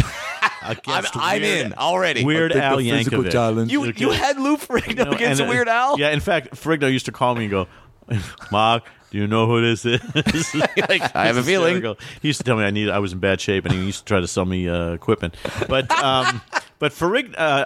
Weird Al answered every question, and it was I couldn't get him to go a physical challenge. The most obscure stuff. Yeah. And I remember on the air I said, "How do you know the answer to all these?" And he said, "Hey man, it's my gig." I remember that was his line. He was amazing. He's the nicest guy. He seems like very intelligent. Oh my God. I always seem so overly impressed by your ability to articulate so many rules and so many details of these challenges. I'm going to ask you a question. If you know the answer, I think the other team doesn't have a clue. That whole thing. All that, but then dare you to answer for $2, but if you can't answer, you have to take.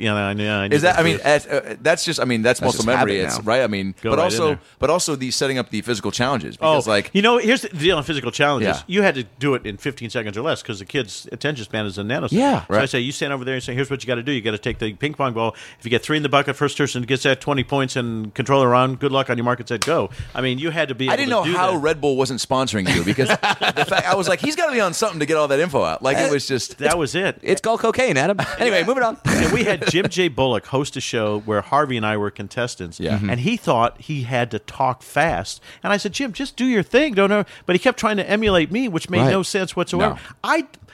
I don't know why I talked fast or why I did whatever I did, but that cadence worked and it kept the energy going. I was just going to say, the energy, it was huge because you can't, the stakes were higher when you were moving that fast. Oh, you had to. And the object is you wanted to get 2 physical challenges in before the first commercial break if you could, at least 1. Oh, really? Okay, and then you had to do 2 after the commercial break. And then think about the obstacles. I had to, here's what you got to do. You have to go around the 1-ton hamster wheel. The flag will come down. You'll grab it, and you'll win this. Tell him, Harvey, And you had to keep it going. Casio keyboard. That's right. Always a Casio keyboard. That's it. It's a trip to space camp. Yeah. What if it was just like a dog with 1 leg? The kids are like, the fuck? What? A bowl of beefaroni. I certainly want that. I don't know. That sounds great. It was just fun. And, it just became what it became. And there was nobody telling me what to do. It's just a rhythm. If you go back and look at the first 65, it was pretty awful. And I watched those shows religiously. Now, keep in mind, here's what we would do. We would tape 5 shows. We would then go back to my room and watch all 5 Study shows. the game tape. Study the show. Yeah. Have dinner. Go to the studio the next day. And that was our routine every freaking day. Wow. We studied. Holy crap. We did this. Take time out here. You should have done this. And our director sat there. Our producer sat there. I sat there. And we studied those shows. Thank you for putting every that night. time No in, 'cause kidding, It made a 'cause huge... making the effort difference. to where it would be so easy to say, well, we're a kid show, kids will watch They'll anything. like it regardless. We Let's just never go phoned on. it in. We never phoned it. And then we got up to we were doing sometimes 6 or 7 shows a day. No, we got wow. that. We would shoot 3 upfront games, 3 obstacle courses, go to lunch, do 3 upfronts, do 3 obstacle Mark, that courses. seems insane. It was. Yeah. It was. And so, but I knew those shows inside and out, and I got into a habit of saying all right. And so that I wanted to stop saying all right. So I learned it by watching the show. It was filler, which you didn't need to have. It's like saying the word like today. Sure. Right. It doesn't make any sense. It doesn't serve any purpose. Don't do it. And so the only way you realize that is you watch the darn thing over and over. And It's then- like with a comedian, Yeah. doing a set and then listening to the... every time. Yeah. Yeah, and then you watch yourself. You start getting annoyed. Like, why the hell am I saying all right so much? Yes. Yeah, Absolutely and then true. and then you go back and fix it. Did you think Drunk Double Dare would ever take form? Listen, we have the most fun. Unfortunately, we're not doing it this year. But What? I can't do it this year because Beer Week in Philadelphia, we do this thing called Dunkle Dare. It's Drunk Double Dare. Nothing is better. And I've done it 3 years in a row. And this year during Beer Week, my dear friend Bobby Flay is getting his star on the Walk of Fame, and he has asked me to come and be a part of that. And it's during the same week, and then I have another thing I have to do in L.A., so I sadly had to say no to Drunk Double Dare this Well, I mean, this year. when Bobby Flay comes a calling. Well, you say sadly. I mean, I can't imagine it's just the most fun ever. Yeah. Oh, I mean, are you kidding me? I mean, you can't even imagine because it's people your age who grew up watching the show, and all they want to do is get messy, and they walk out of there shit-faced and full of green liquids. It's just insane. and it's got to be fun to do the same show that's just so in you, but like to do it completely different. And Yeah. with, well, if you go online, there's a thing where I tell the audience to. well, shut the F we've up. actually got it, and we got to play it because I watched it the other day. If the other team doesn't have a clue, you can dare them to answer for double the points, but be careful because they can always double dare you back for 4 times the amount. Then you either have to answer that question or do what, Harvey? That would be take the physical challenge. That is correct. All right. What a celebrity. People lost Do me it. a favor and do not shout out any answers. Do not shout out any answers. We're going to play round I 1 told about 10 him, yeah. questions. Then we're going to take about a 15-minute break, do some pictures. 'Cause there's a big crowd there, right? And then Massive. we're going to do round 2. And it's take about outdoors, so there's a lot of 15 minutes. distractions. Then we're going to play our bonus round and find out who the People winner stand in is. line for so here we hours. go. Question number 1. What is the oldest continually operating brewery in the United States, and where is it? You were Shut nice. the fuck up! And the crowd goes wild. Yes. Because it's what I always thought about when I was doing the show. I did a thing when New York at a place called Joe's Pub. It was a night where it was it was the filthiest night of show business ever, and they reran an obstacle course, and I did the play-by-play Yeah. as to what I was really thinking. when this Like was gonna- Mystery Science Theater, Yes. but with Double Dare. Yes, it's That's like, awesome. Jesus, we told you how to do that. Get your fat ass up. That's, that kind of stuff. And the crowd goes, because there's something unique about watching your childhood hero say the word fuck. Of Okay? course, yes, there absolutely is. I mean, you're talking about why Saget's, found Yes. a new level of popularity. And it just cracks me up every year, and then never gets old. For some reason, people love it. So I Mm-hmm. don't know. It's just look. If you guys want to keep coming to this stuff, I'll keep doing it. Sure, why not? Has you're involved? So after Double Dare, kind of, I don't know, just kind of. I quit. Really? Yep, I quit. Was there any particular reason? Well, yeah. Here was the deal. I started the show. I was 34. All of a sudden, I'm in my early 40s, and I'm still throwing green liquids at 11-year-olds. At the same time, outside of the studio. Outside of the studio. We toured. We did 40 personal appearances a year for 8 years. We would sell out the Palace of Ormond Hills, 16,000 people on a weekend. Yeah, I was a rock star for kids. We'd sell kidding. out. Yeah, we played. You were the Wiggles before the Wiggles. I was Barney before Barney, and it was insane. And so I was living in New York with a house in L.A. My family was here. I was doing a talk show on Lifetime called Biggers and Summers. First it was called Our Home, then it was Biggers and Summers. And then on the weekends, I would go out and do these personal appearances. And my son, who must have been, I'm trying to think when this was, 96, so he was like 13, 14. Yeah. He came to me, he said, Dad, how come every weekend you're with somebody else's kids, but you're never with us? Oh man. I quit. The next day I went to Jerry Laybourne and said, I'm done. And Yeah. because how do you? I mean, that's when it all hits you. Like, I'm missing my son growing up. I was having the best time of my life, but my son was trying to figure out why I was signing autographs. We went to Disneyland once, and we got stopped by 100 kids who wanted to take pictures and photographs. And my daughter, I remember, said, "When Dad gets done, we'll go to the next ride." And Matthew was frustrated, and I understood it. It's weird to grow up with a father who's sort of in the public eye. Yeah, who's sort of a father to all these other kids. In a It was way. time. Yeah. I had done it for 8 years. Sure. We had done everything I wanted to do. I was afraid I was going to get typecast as a kid show host, and so it was just the right time to move on. How soon after that did Food Network come a knocking? Well, it was about 3 years after that. I did Lifetime for a couple of years, Yeah. and then I went in to pitch another person, Roseanne Gold, on a show. And while they were there, they weren't interested in Roseanne's show. They were more interested in getting me involved on the network. Because somebody who was an executive at Food Network at the time had been a Food Network or had been a Nickelodeon exec. And knew I had some sort of following. And next thing I knew, I was doing a show called It's a Surprise. It was a show about surprise parties. Surprise was nobody was watching. But then they had piloted or done a couple of specials with a show called Unwrapped, and they showed it to me, and they said, "What do you think?" And I said, at the time, Biography was the #1 show on A&E, and I said, "I think what Biography is for A&E, Unwrapped could become." Yeah. And that's what happened. And so, it's a fascinating show, and it's something.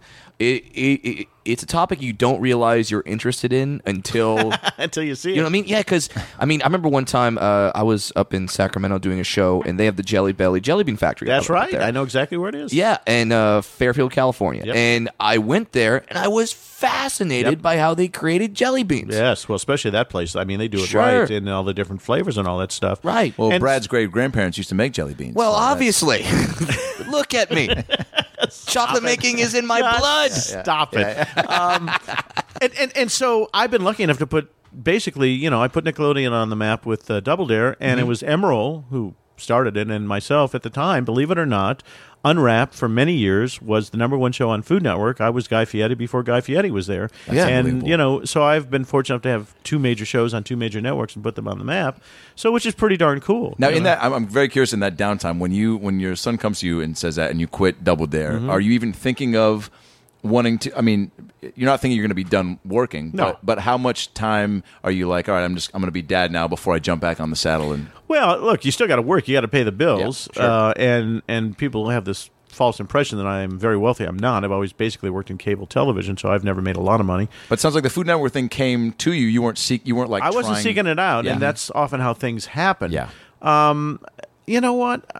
It just evolves, and you have to play that role in that game and take it as it comes, because a lot of times when you go after stuff, it doesn't happen, and then out of nowhere a phone call happens. And I always wanted to host a talk show, and so we had just moved into a new house here in L.A., and then I get this phone call from Lifetime saying, "Do you want to host a talk show?" And literally, we're emptying boxes into this new house, and I looked at my wife, and she said, "Just go do it. I know that's what you always wanted." So I commuted. I was in New York 4 days a week and L.A. 3 days a week. Wow. For 2 years doing the talk show. What kind of things would you cover on the talk show? Well, we started off when the home show went off. Yeah. They did research and found out that there was still an audience. So I did a show called Our Home, where we did cooking and home repairs and stuff like that. Really not in my element, but I had been on the previous show. And then I filled in. There was a show called Live from Queens with a lady by the name of Sissy Biggers, and we just hit it off. And they fired the other person, and they changed the show to Biggers and Summers. And for the next year, we hosted that. So basically, what I'm learning is that you Marc Summers, get people fired. Yeah, a lot of times. You know why? I didn't know to compete against you. I will give you the best advice ever: never get sick and not show up to a job, because there will be somebody there who's going to take your job. And I've gotten so many jobs by filling in at the last minute, because they look and see. There was another show. When Biggers and Summers got canceled, I moved back to Los Angeles, and I didn't have a job. They still owed me money. I actually got paid for the next 6 months for not working, which is always one of my favorite gigs. Yeah, that's fantastic. And there was a show called Great Day America on some really tiny cable network. And it's now Ion, and it was called something else before that. And a guy by the name of Michael Young, who I knew for years, did a show called Kids Are People Too on ABC, was the host and the exec producer. And he couldn't be there for a week, and I filled in. And the network called and had Michael removed from the show, and I became the host on that show. So it's happened numerous times. I mean, there's a guy who owned the show, was the host of it, and the producer, and they asked him to step down because they thought, And it was very nice that when I just filled in on Home and Family, by the way, Mark Steinis is a great host. After I did a week, they now said, every time Mark's not here, do you want to fill in? And the answer is yes, because I'm not looking for a full-time job right now, quite honestly. Yeah, sure. I'm concentrating on this, one-man show and a few other things. I'm exec producing 3 shows right now. We're doing Restaurant Impossible on Food Network. So good. I'm doing a show, a shark special for Discovery that we shot in Havana, Cuba. Whoa. What was that like? Oh my God, that was the coolest thing ever. Did you go into the cage and swim? Look, I'm a Jew. Really? We hire people to do this. Please tell me that little exchange of dialogue is the opening to the whole series. Mark, are you going in? I'm a Jew. This week on Shark Summers. No, I did all the above water stuff. Didn't care to go in those sharks. I mean, isn't the list of famous Jewish explorers just smallest books in the world, right? Really long. So we have a new show going on the True Network called 6 Degrees of Everything that I'm doing with the Fine Brothers. Who I have a friend of mine who's actually writing on that show with you. Who's that? Danny Fernandez. Danny. Yeah. There you go, man. Funny guy. That's fantastic. So so I've got 3 shows that I'm exec producing. So you can't stay not working. I mean, just having your hands I wouldn't know dipped. my wife would love me to stop doing something, but you wouldn't be you though. I couldn't. What would I do? I don't have hobbies. What would you do? Golf. Yeah, that's a question. There was one more thing that I personally wanted to bring up with you, because my dad has OCD. Oh, and usually it's handed down. Uh-oh. Yeah.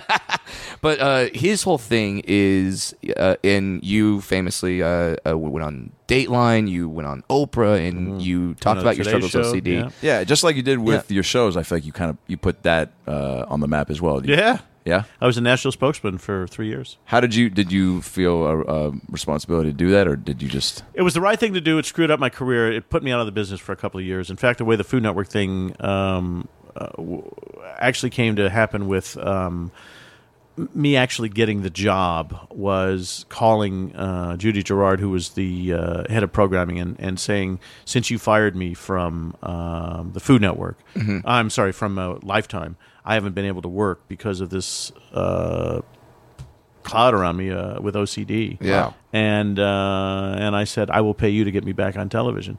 And that's kind of what happened. Wow. And so there's many stories in the Naked City as to how you get from point A to point B. Yeah. But to this day, when somebody walks up to me and says, "You changed my life because I didn't know what I had," Right. that's good. But I was supposed to be the host of Hollywood Squares, the Tom Bergeron version, Right. and got fired from that show because they spread rumors that I was impossible to work with because of my OCD. So there's the.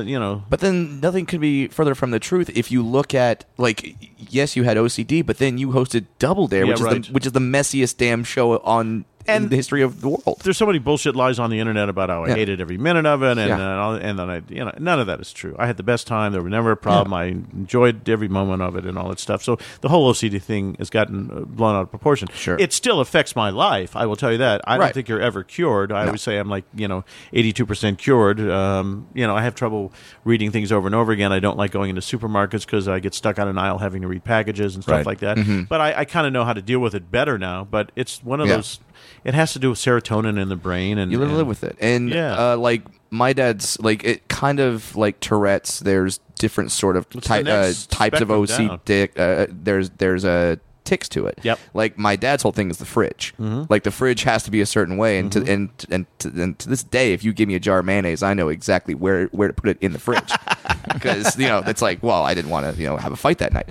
So, but I watched the Dateline special with you, and the thing that people have to remember, and you pointed out so well there, is that OCD people know what they're doing is insane. Oh yeah, They Oh, are completely big time. aware of it, Oh, yeah. and then you can't still stop it. can't stop it. No.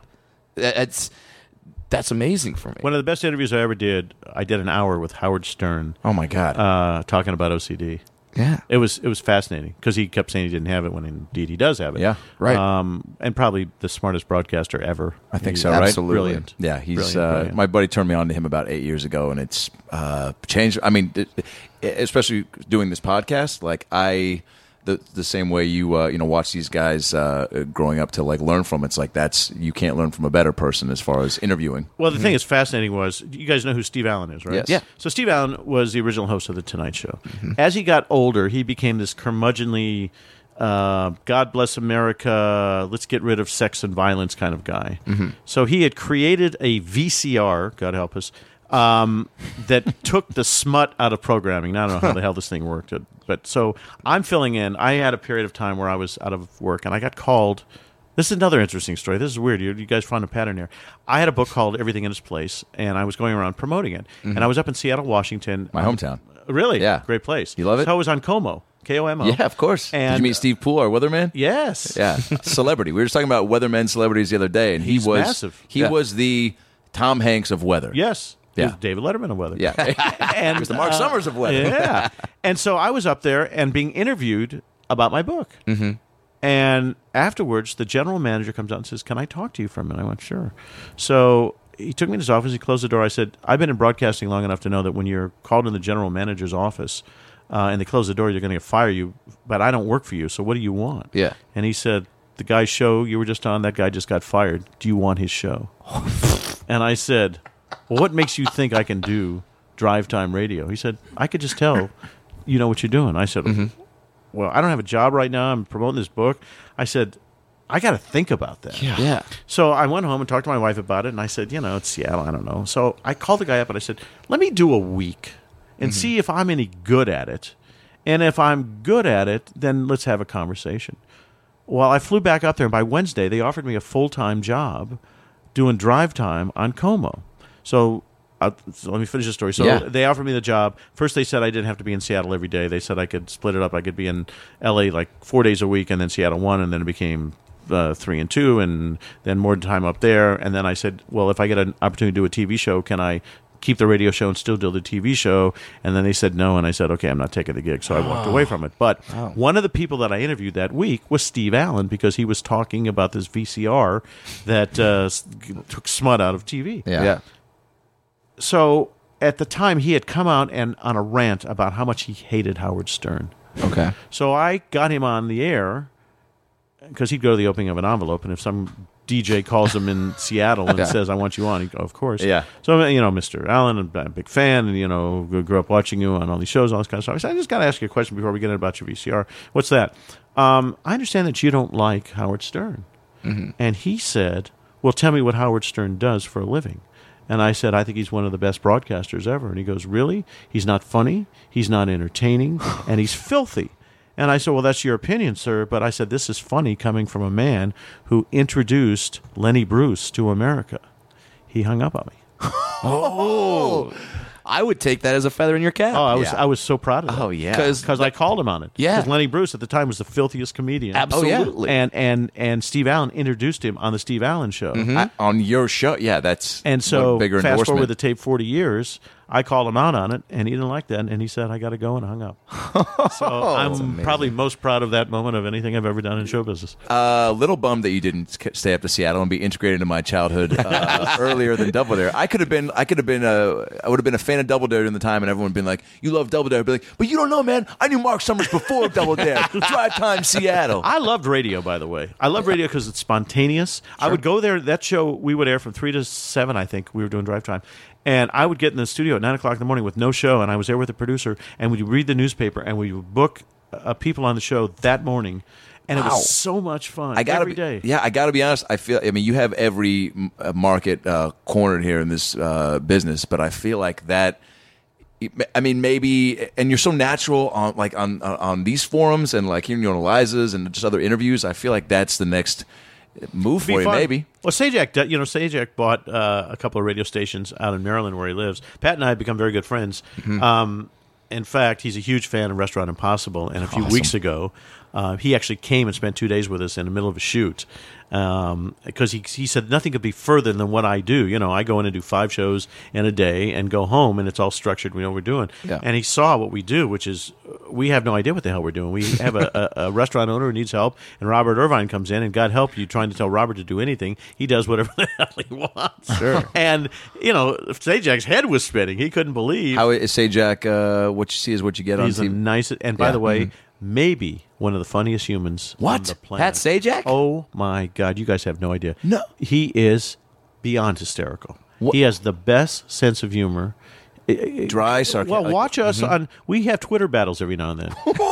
Go on Twitter My head just exploded. and watch... We did it the other night. You go on and watch what Sajak and I do on Twitter. Where you just make fun of Trebek, or what do you guys do? Yeah, we make fun of each other.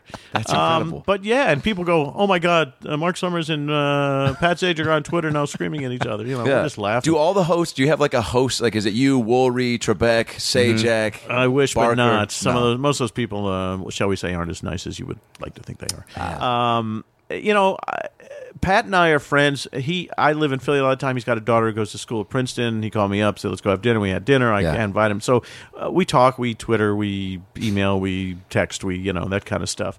You know, I've known Barker for years. You know, he's like 90 years old, and he is who he is. You know, Woolery, we all know each other. Yeah. Well, it's kind of like the fraternity of stand-up comics, where if someone walks up to me and says, "Hey, my name's so-and-so, I'm a stand-up comic," I immediately have that in common with them, and we could talk about things. Yes. And I would have a feeling it's the same way with hosts. Kind of. Where Some are not, like I can tell you stories of Barker where they wanted to do a TV guide cover with other game show hosts, and he refused to do it, because he said, "I'll do my own cover, but I won't do it with other people," Yeah, that And says a lot. Well, and he has, on his shirts, he had embroidered WGM, WGMC, World's Greatest MC. That's what it said on his... Jesus Christ. Yeah, I mean, really, Bob, stop it. Not even Superman put that on his cape. No, so Bob had a little ego that wouldn't fit in the room. Good for him, a very talented man, but please.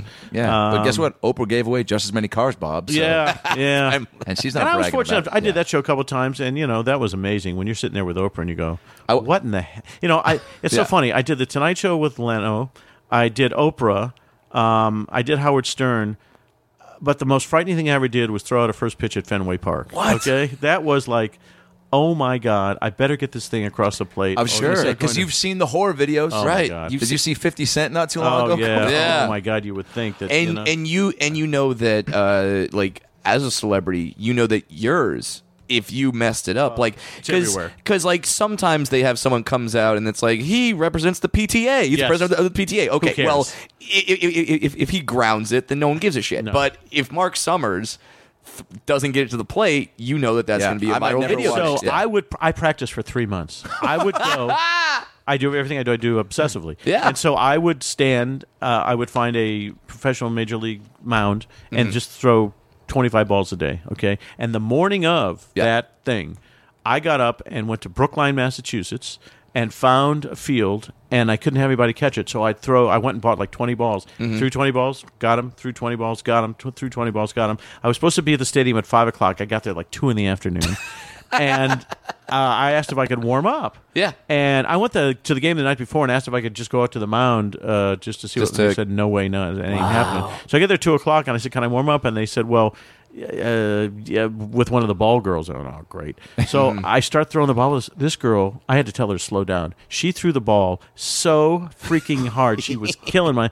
And then they said run out or take your time walking out to the mound because we have a lot of things we want to say. And I said no, I'm going to run out there because when are you going to be on the pitcher's mound at Fenway Park? Yeah. And your picture's behind there and the crowd's going crazy, all that kind of stuff. And so thank God I got it across the plate. But yeah. That's. I mean, I totally. I mean, especially if you're a sports fan, but also just knowing the backlash that could come from making a bad pitch. Yeah. And Rachel Ray was there the week before, and she threw a strike. So I went, "Jesus, the pressure's on now." She's like, "I did it in 10 minutes or less." Yeah, Like, and other things. That's always the most frustrating. I think it's funny. Thank you. I think Come on, like Brad, stay on top of things. I think like as a dude, something about throwing out the first pitch. That's like one of those barometers of where you are as a man. Oh like, yeah, man. It used to be like, could you hunt for your family? Now it's like, can you throw out the first pitch at Wrigley? Well, and look. Yes, I said throw out the first piss. I got that. Yes. But That's whatever.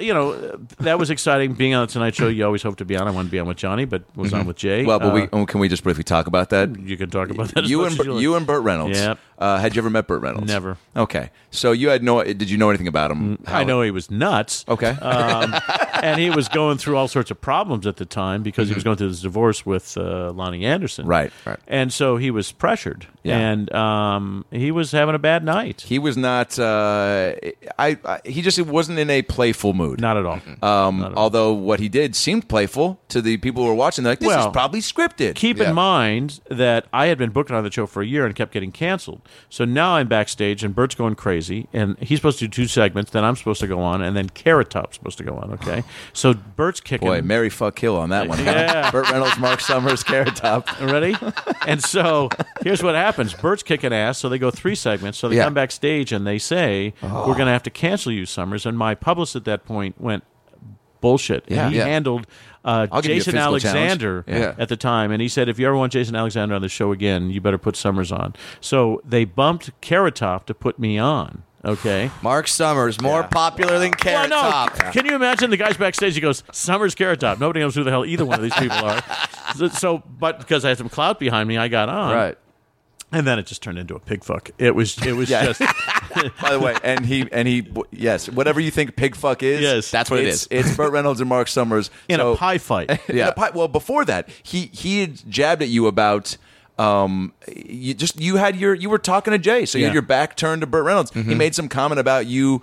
He just was under his breath making some comments. Yeah, you're trying to acknowledge water him. on me. He poured water, but you were trying to acknowledge him. But you're also like, hey man, I'm talking to Jay because now it's my turn. You did your segment. Let me do mine. Now he's talking to you, and then he says something like, "Oh, hey, have your back turned to me." So then you turn to him, and then he said, "Oh, what?" And he made some comment about you doing something in a kid show. Yeah. And then you made a comment to him, I think, about his wife. He said, "Who tells you have obsessive compulsive disorder?" And I said, "My wife." By the way, I'm still married. Okay, and the audience went, "Whoa!" To a guy who's just going through a divorce, yes. the most high-profile divorce in the country at the time. So he pours water in his lap. Yes, in my lap, and I go to put, and he straight arms me, and he knocks his porcelain cup in my face. I thought he had broken my tooth. I didn't know what's going on. You immediately cat reflex, like it was quick. Tried to go tit for tat and throw water, and he stiff arms your water glass, almost hits your face. And Jay says to me, "Welcome to late night TV," and I say, I was doing this nice little show, and I said, "I used to do Win, Lose, or Draw all the time," and he goes, "Funny, I don't remember." And then he put his hand on mine, and I said, "Don't touch me," okay? And then the audience went, "Oh," and so it's real at this point. This is all real. Yeah. And the next thing I know, I see a glass of water in front of me, and I poured it all over him, and the audience. They stood up. I got a standing ovation. Okay, you never see that because they don't shoot the audience, but they stood up. And what if you'd taken out Double Dare goggles and given it to him before you poured the water on him? Well, it was in, and then he said to me, "I deserve that," and I said, "You did?" He said, "Yes," as I was saying to your wife the other night. I mean, it got to be ridiculous. It got to be like that. Next thing I know, there's pies out there, and we get into a pie fight.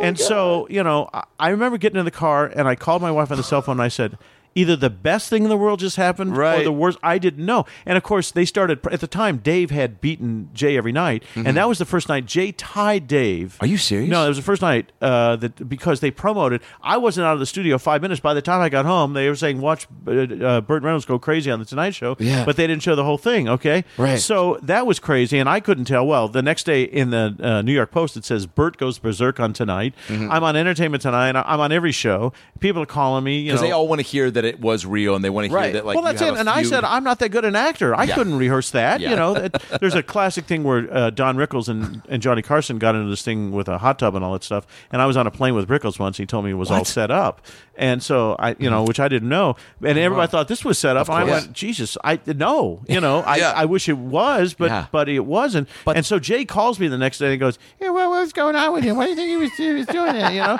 and I was like, "Well, Jesus, I don't know, man. It was your show." Your show. Right. And at the end, we tried to pie Jay, and Jay was a pussy. He should have taken the pie. Johnny would have taken the pie. Someone isolate that audio, please. Yeah, that's right. Well, Johnny would have taken it, but Jay ran, Jay was new in the game, so what can I tell you? But anyway, I mean, it's those kinds of experiences that I've had that have kind of, I keep reinventing myself, sometimes by luck and sometimes it's planned, but that kind of stuff you can't make up. But I love, too, watching on that because you were fearless and you were, like, yes-anding the situation. You didn't make it... You also just played the reality of the moment. Well, here's the other thing. I'm a stand-up comic. Yeah, right. Most people don't know that.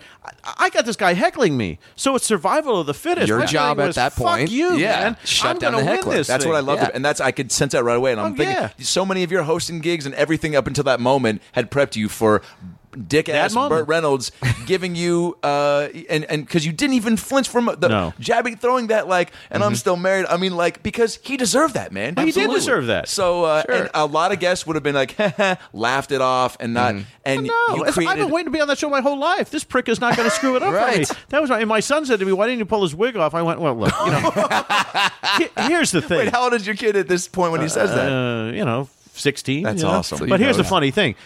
He comes out. He's got lifts this big. Okay. Yeah. He's got a wig. Yeah. He's got this, tan makeup on. So he's got to go in a room and become this Burt Reynolds guy. Right. The sad part about it is he just had this auction where he's totally broke. No. And they had to sell everything so he could pay his bills and live. And then how does a guy who's like the #1 box office star 5 years in a row end up with no money? It's a very sad story. I don't wish bad on anybody. No. I mean, he did a stupid thing that night and all that stuff, but I don't want to see him fail. No. And it's very sad. And I tried to get in touch with him many times after the fact. No kidding. To get him, because at the time I was doing the talk show on Lifetime. We wanted to have him on as a guest. Been great. And I never talked. That was the first time I met him, and I never talked to him ever again. But I just love how you didn't see him in that moment. You didn't see him as Burt Reynolds. Hell no. You saw him as the guy trying to fuck up my Tonight Show. That's exactly it. And I was on stage at the Comedy Store, and if you're going to screw with me, we all have all these heckler lines, stick around, we'll put dough on the seat, stick your face, and we'll make asshole cookies. We all do the lines. Wait. I've never heard that one. You never heard that one? That must be old school. For us, coming up, the staple is, hey, I don't come to your work and knok the dicks out of your mouth. Yeah, all that kind of stuff. So what is it? The line is, hey, sir, stick around. We're going to put some dough on the seats, put your face in, we'll make asshole cookies. That was the line. And my favorite line... We are totally bringing that line back. By the way, I love that it's food related. That couldn't make any... My best line was this guy, and I forget who it was. It may have been Dreesen. I forget who it was. No, it was... God, I forget the guy's name right off the top of my head. But anyway, he was being heckled by a woman, which very rarely happens. And he said, "Hey, sweetie, as long as I have a face, you'll have someplace to sit." What was my favorite line? And the other line was, "This girl is so fat that when she sits on a quarter, boogers come out of George Washington's nose," which I loved. I mean, those old heckler lines. I used to buy those Yo Mama Snaps books and bring them to elementary school and memorize them. Yeah, right. On people, and the ones like "Your mama's so fat, her blood type's ragu." Yeah, right. I mean, when she sits around the house, she really sits around the house. Around the house, yeah. What was and then there was one that was like, "Your mama's so ugly she makes blind kids cry" or something. I mean, she has to trick or treat over the phone. I mean, oh man, yeah. There's some mean ones. All right, before we wrap this up, yep.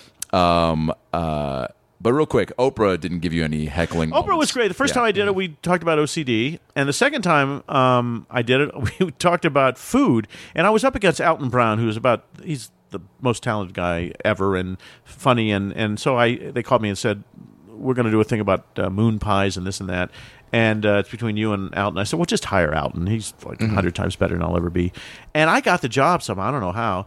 And I'm sitting there on the set with Oprah talking about moon pies and RC colas, and I'm thinking, this is the most bizarre thing in my life. Your life is a Mad Libs episode at that point. And they said to me, Oprah's on a diet.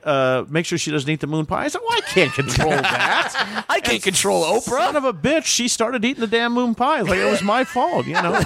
But she was People terrific. are probably coming up to you like, we told you not to let Oprah eat the moon pie. It's like, she's not a gremlin. It's not like she eats the moon pies and 4 other Oprahs pop out. So ridiculous. And so it was great. And the first time I did it, I was like intimidated and all this stuff. Second time, hey, we didn't take a picture last time. We took pictures and all this stuff. And they just did a segment on me, the best segment ever on Where Are They Now, which is a show they do on the O Channel. Yeah. And they go back and talk to people who are on the Oprah show. And they did my life in 7 minutes. That was so amazing. What was that like to watch? It was bizarre. You know, my daughter watched it and she said, Sounds like an "Dad, they really obituary." no, not it's at a all." But celebratory. it was very positive because you don't know what they're going to do. Sure. They came to my office in Philadelphia and hung around with me there. They followed me. I'm a head judge on a show called Rewrapped on Food Network. They shot stuff there, and they had 8 hours of footage that they were cut down to 7 minutes. It's like, well, what the hell is that going to be? Right. And it was fantastic. They really did. Is it online? I mean, I think it is. Yeah. Maybe go to the O Channel and punch Search in Marc Summers. Marc and Summers, see Where if Are it's They there. Now? But they really did a nice job. After you watch the Burt Reynolds clip. Yeah, right. So fantastic. I don't know. It's been a hell of a career. It's been so much fun, and I'm still trying to do it. So at almost 64, I figure maybe at 70 I'll slow down a little bit. Maybe. Maybe, but maybe not. But maybe that's when you start your Sirius radio show. Could you know? be. Or the Marc Summers podcast, which you should totally do. Yeah, people tell me that. That's a lot of work. You guys are working hard. It is. Yeah, I mean, it's I love it because you guys did your homework. You know good. everything, which Okay, is cool, good. man. I'm very This was impressed. as good because you told me to ask good questions. I feel like You we've, did. You took me down a different road, which Okay, was good. cool, man. Awesome. Well, this is obviously, again, to be redundant, a huge treat. Thank you. We've had on Melissa McCarthy, Lisa Kudrow, Bob Saget. This is a bigger deal to me. Oh my God! Now, where did you do? Did you do those here? Right here. Yeah. We And went so- to Melissa's office because I was in the heat with her and Sandra Bullock. Oh, nice. And so again, just like you do, build relationships. That's how Paul Yeah. Feig came by, and Joy McIntyre from New Kids on the Block, and Nice. just we're all in those movies. So then just asked, and like with you, I stayed on Melissa for a while to do it, and then at one point I just, because there's a balance between being proactive and being a nuisance, yeah. and you just got to feel it out. And then I saw her at a little party of Paul's, and she's like, "Hey, aren't I supposed to do your podcast?" Because I had left it alone, and I was like, "Yeah." And then she goes, "Hit up my assistant the same way you did," because you're like, I'm not. It's not the top of my list, but if you go through this person, then it's. Yeah, unfortunately, my. But I schedule's appreciate you insane. saying that, 'cause that no, was- I got you. Ryan runs my life. Yeah. And I always say coordinated through him. Yeah. And I've been in, because I'm not here that often, it's hard to catch me, and I'm generally when I'm here, I'm working like crazy. Yeah, sure. So it's kind of tough. Saget must have been great though. I bet. Incredible. Yeah. It was fantastic. I'll send you some sound bites. I mean, he Yeah. made fun of my grandpa's old chair a lot. He was just but a great blend too, like you were, of talking, adding funny, but also like getting autobiographical about stuff, and just a nice, smart man who's very gone through a lot of interesting stuff. totally Fascinating stuff. Yeah. But you making time for this is the best, and it's to have one of your heroes be just as cool and funny thanks. is the Yeah. best. They say never meet your heroes because they'll always disappoint you. That person never met Marc Summers. Oh, she nice. Yeah, you guys did a great job. I appreciate it. So, how do I hear this? We'll send you the link, but it's we on iTunes and Stitcher, and it's all on the aboutlastnightpodcast.com. But we'll send it to you Nice. so you Yes, can send me tweet it the out. link and, Are you a big Twitter guy? I am a big Twitter guy. You kind of have to do it. You got to be on social media. And when I got onto Twitter a couple of years ago, I didn't know what it was. And so they said, what name do you want to? So I put in the dumbest name. Instead of doing Marc Summers or the real Marc Summers or whatever, I put in IBATVMC, which I thought was being clever. But of course, now nobody can find me. And when I finally got verified, I asked if I could switch it over. They wouldn't let me. So I'm always going to be IBATV. And people go, IBLT. I was, oh, Jesus. So, IBS WNBA. What is this? That's right. So it's IBATVMC. That's my thing. But I think now if you put in Marc Summers, they find me. Yeah, it just somehow or goes to you. something. Sure. But I'm on Twitter fairly often. And the shows that you that are currently Marc Summers productions that are going right now that people should be watching are Restaurant Impossible, and there will be a shark special in July on Discovery, and 6 Degrees of Everything goes on August 18th on True. And so I'm always online tweeting about great. Yeah. what's going on show wise, And- or if I'm making a personal appearance somewhere. Yeah. And it's fun. There was an improv troupe, sort of a Second City-esque kind of thing Yeah. in Chicago that did a Double Dare night, and so I flew to Chicago and hosted it one night. Oh my God! How insane did those people They go? went berserk, and it was so much fun. I mean, I walked out and this audience shat themselves. It was fantastic because they didn't know you were going to be They there. didn't know I was going to be, and that was so much fun. And then I went out with the cast afterwards. We hung out till 11 o'clock, eating and drinking and stuff. And people don't expect, but look, if you don't ask, you don't get. I was just going to say. And I love paying back and helping. And it's just fun. It's fun for me. It's more fun for me, believe it or not, than it is for you guys. It's just So you're telling me if I get a handful of my favorite comedians and up in Seattle rent out a big theater and try to orchestrate if I can work it out, I'd come up. Well, Yeah, it'd now be we know. amazing. Now we just added something to our bucket list for Yeah. sure. I mean, it's just so much fun, and trying to coordinate the schedules is sometimes tough. But why not do it? I mean, Why not? Yeah. Why not? Why do not? it? Why not have more fun that you didn't know was Yeah. an option before? Yeah. Well, and look, half the fun is helping other people as well. And if I can sell tickets or do a charity thing or whatever, I was in San Diego 2 weekends ago doing a thing there was a young girl who had a heart problem. She died at a young age, and they did this sort of Broadway show night. People know I like Broadway. Next thing I know, I was up there hosting the night, and I'm going to do it again next year because it was amazing. Yeah. Yeah. I'm on the board of a thing called Alex's Lemonade Stand, where we raise millions of dollars for childhood cancer. I got involved with that for two reasons. One, it was Philly-based. Number two, I was diagnosed with cancer about 5 years ago, Yeah. and now I'm fine and all that stuff. But it's paying back. It's like you're put here on the planet to do good things, hopefully, and if you can help some other human by whatever notoriety I have, if it sells more seats and raises more dollars, then you should do it. That's a great thing to say, and that's a great model to live your life by. And you look at the successes that you've had, and I mean, now hearing the stories behind those successes, I love hearing them because it's just you showed up, you put in your time, you did the hours, and then when the work came your way, you were able to take advantage of. Right? Is there a little person's sort of charity that we should raise money for? There is Yeah, actually. it's called the Brad Williams Rent Fund, and it's called Rent's Coming Up in 2 months. And Yeah. Did you ever meet? I met Billy Barty. Did you ever meet him? I did. He was a cool guy. Billy Barty founded LPA, which Yeah. is Little People of America. Yep. And I got to meet him a couple times, and one of the greatest honors I ever had in my life was to make him laugh. Well, that must have been cool. It was very He was cool. a very nice man, and Yeah. then throughout the years, I got to meet some of the folks who were in Wizard of Oz and all that kidding. stuff. And yeah, and it's fun. I don't know. I think we have one left. There's one left? There's one, One Munchkin, Munchkin left. Yeah, Oh, my which, goodness. which sounds like a one-act play by itself. One Munchkin left. But yeah, we got we still got one of the Munchkins left. That's it. Amazing. Well, I can just tell by the way you are that I bet you're really funny on stage. I just have a he's feeling. great. Thank Yeah, you. Hey, Mark, and I'm here too. But but I'm also great. But, Well, I mean, currently I have a 1 hour Showtime Yeah. special that's you really? playing. his yeah. first 1 hour comedy special. Oh my it's a big God. deal. Airs this Friday. Well, yeah. By the time this airs, it will have already aired. But that is way cool. I'll send you a uh, reminder for Ryan to tell you to DVR Yeah. it on Showtime. It's And what do you have coming up? a lot of stuff, Mark. Shows. he's gonna be making a sandwich at Subway pretty soon. Fuck you. I'll be at Scottsdale. I'm in Spy, the new Paul Feig movie coming Are out. you really? Yeah, he is. Oh, that's cool. I'll be, I travel on the weekends headlining. Same way, both of us are on the weekend, on the that? road 3 weekends a month. Nice. And then the podcast, we just currently left, we're trying to sell a travel show with us. We just left USA I just today. heard on my walk in. Well, see, here's what you have. I feel like maybe we should bring it to you. Maybe next. Well, we should talk about Yeah, it. absolutely. See, you have great looks. Oh, okay, thanks, buddy. And so, How about the voice? look Doing at okay us. with the I mean, voice? we're trying hard here.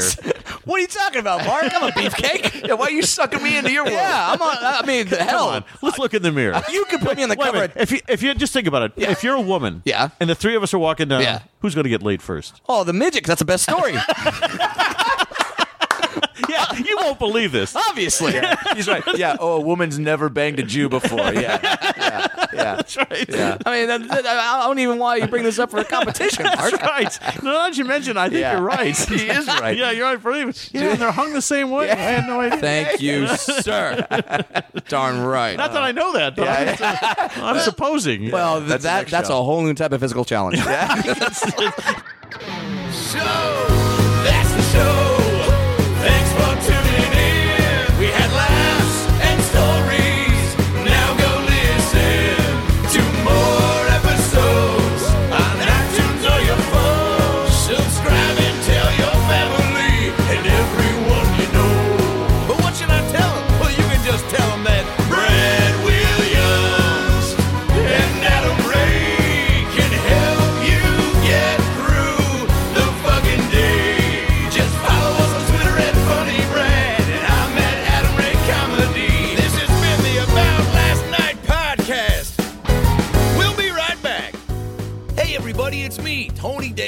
Thanks for listening to the About Last Night podcast with Brad Williams and Adam Ray. Boy, they're a lot of fun, huh? Why don't you subscribe on iTunes to this fucking podcast? Give them a 5-star rating so this midget and this Jew can feel good about themselves for a couple minutes.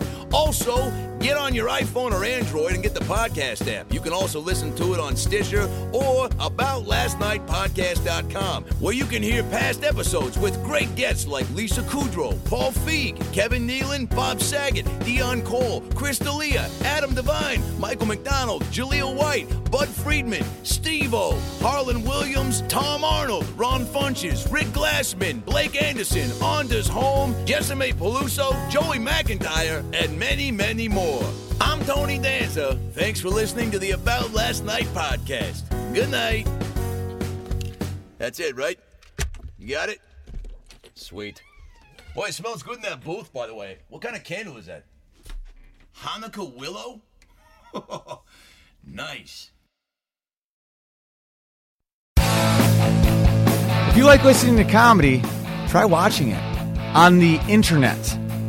The folks behind the Sideshow Network have launched a new YouTube channel called Wait For It. It's got interviews with comedians like Reggie Watts, Todd Glass, Liza Schlesinger. I've been friends with her for 10 years.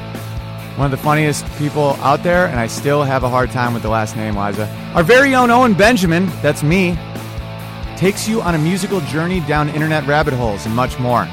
You don't have to wait any longer. Just go to youtube.com/waitforitcomedy. There's no need to wait for it anymore because it's here and it's funny. And I love you. Here's the thing about new Cherry Vanilla Coke. Though cherry's named first, all the flavors taste just as great. I mean, it could have just as easily been Vanilla Cherry Coke, or it could have been Coke Cherry Vanilla. And since it's two amazing flavors of Coke, it might have been Coke Vanilla Cherry Coke or Cherry Vanilla Coke Coke. Unless you're in France, which would make it Le Coke de la Vanilla de la Cherry de la Crème. New Cherry Vanilla Coke, so good together. And new Cherry Vanilla Coke Zero Sugar, same great taste, zero sugar.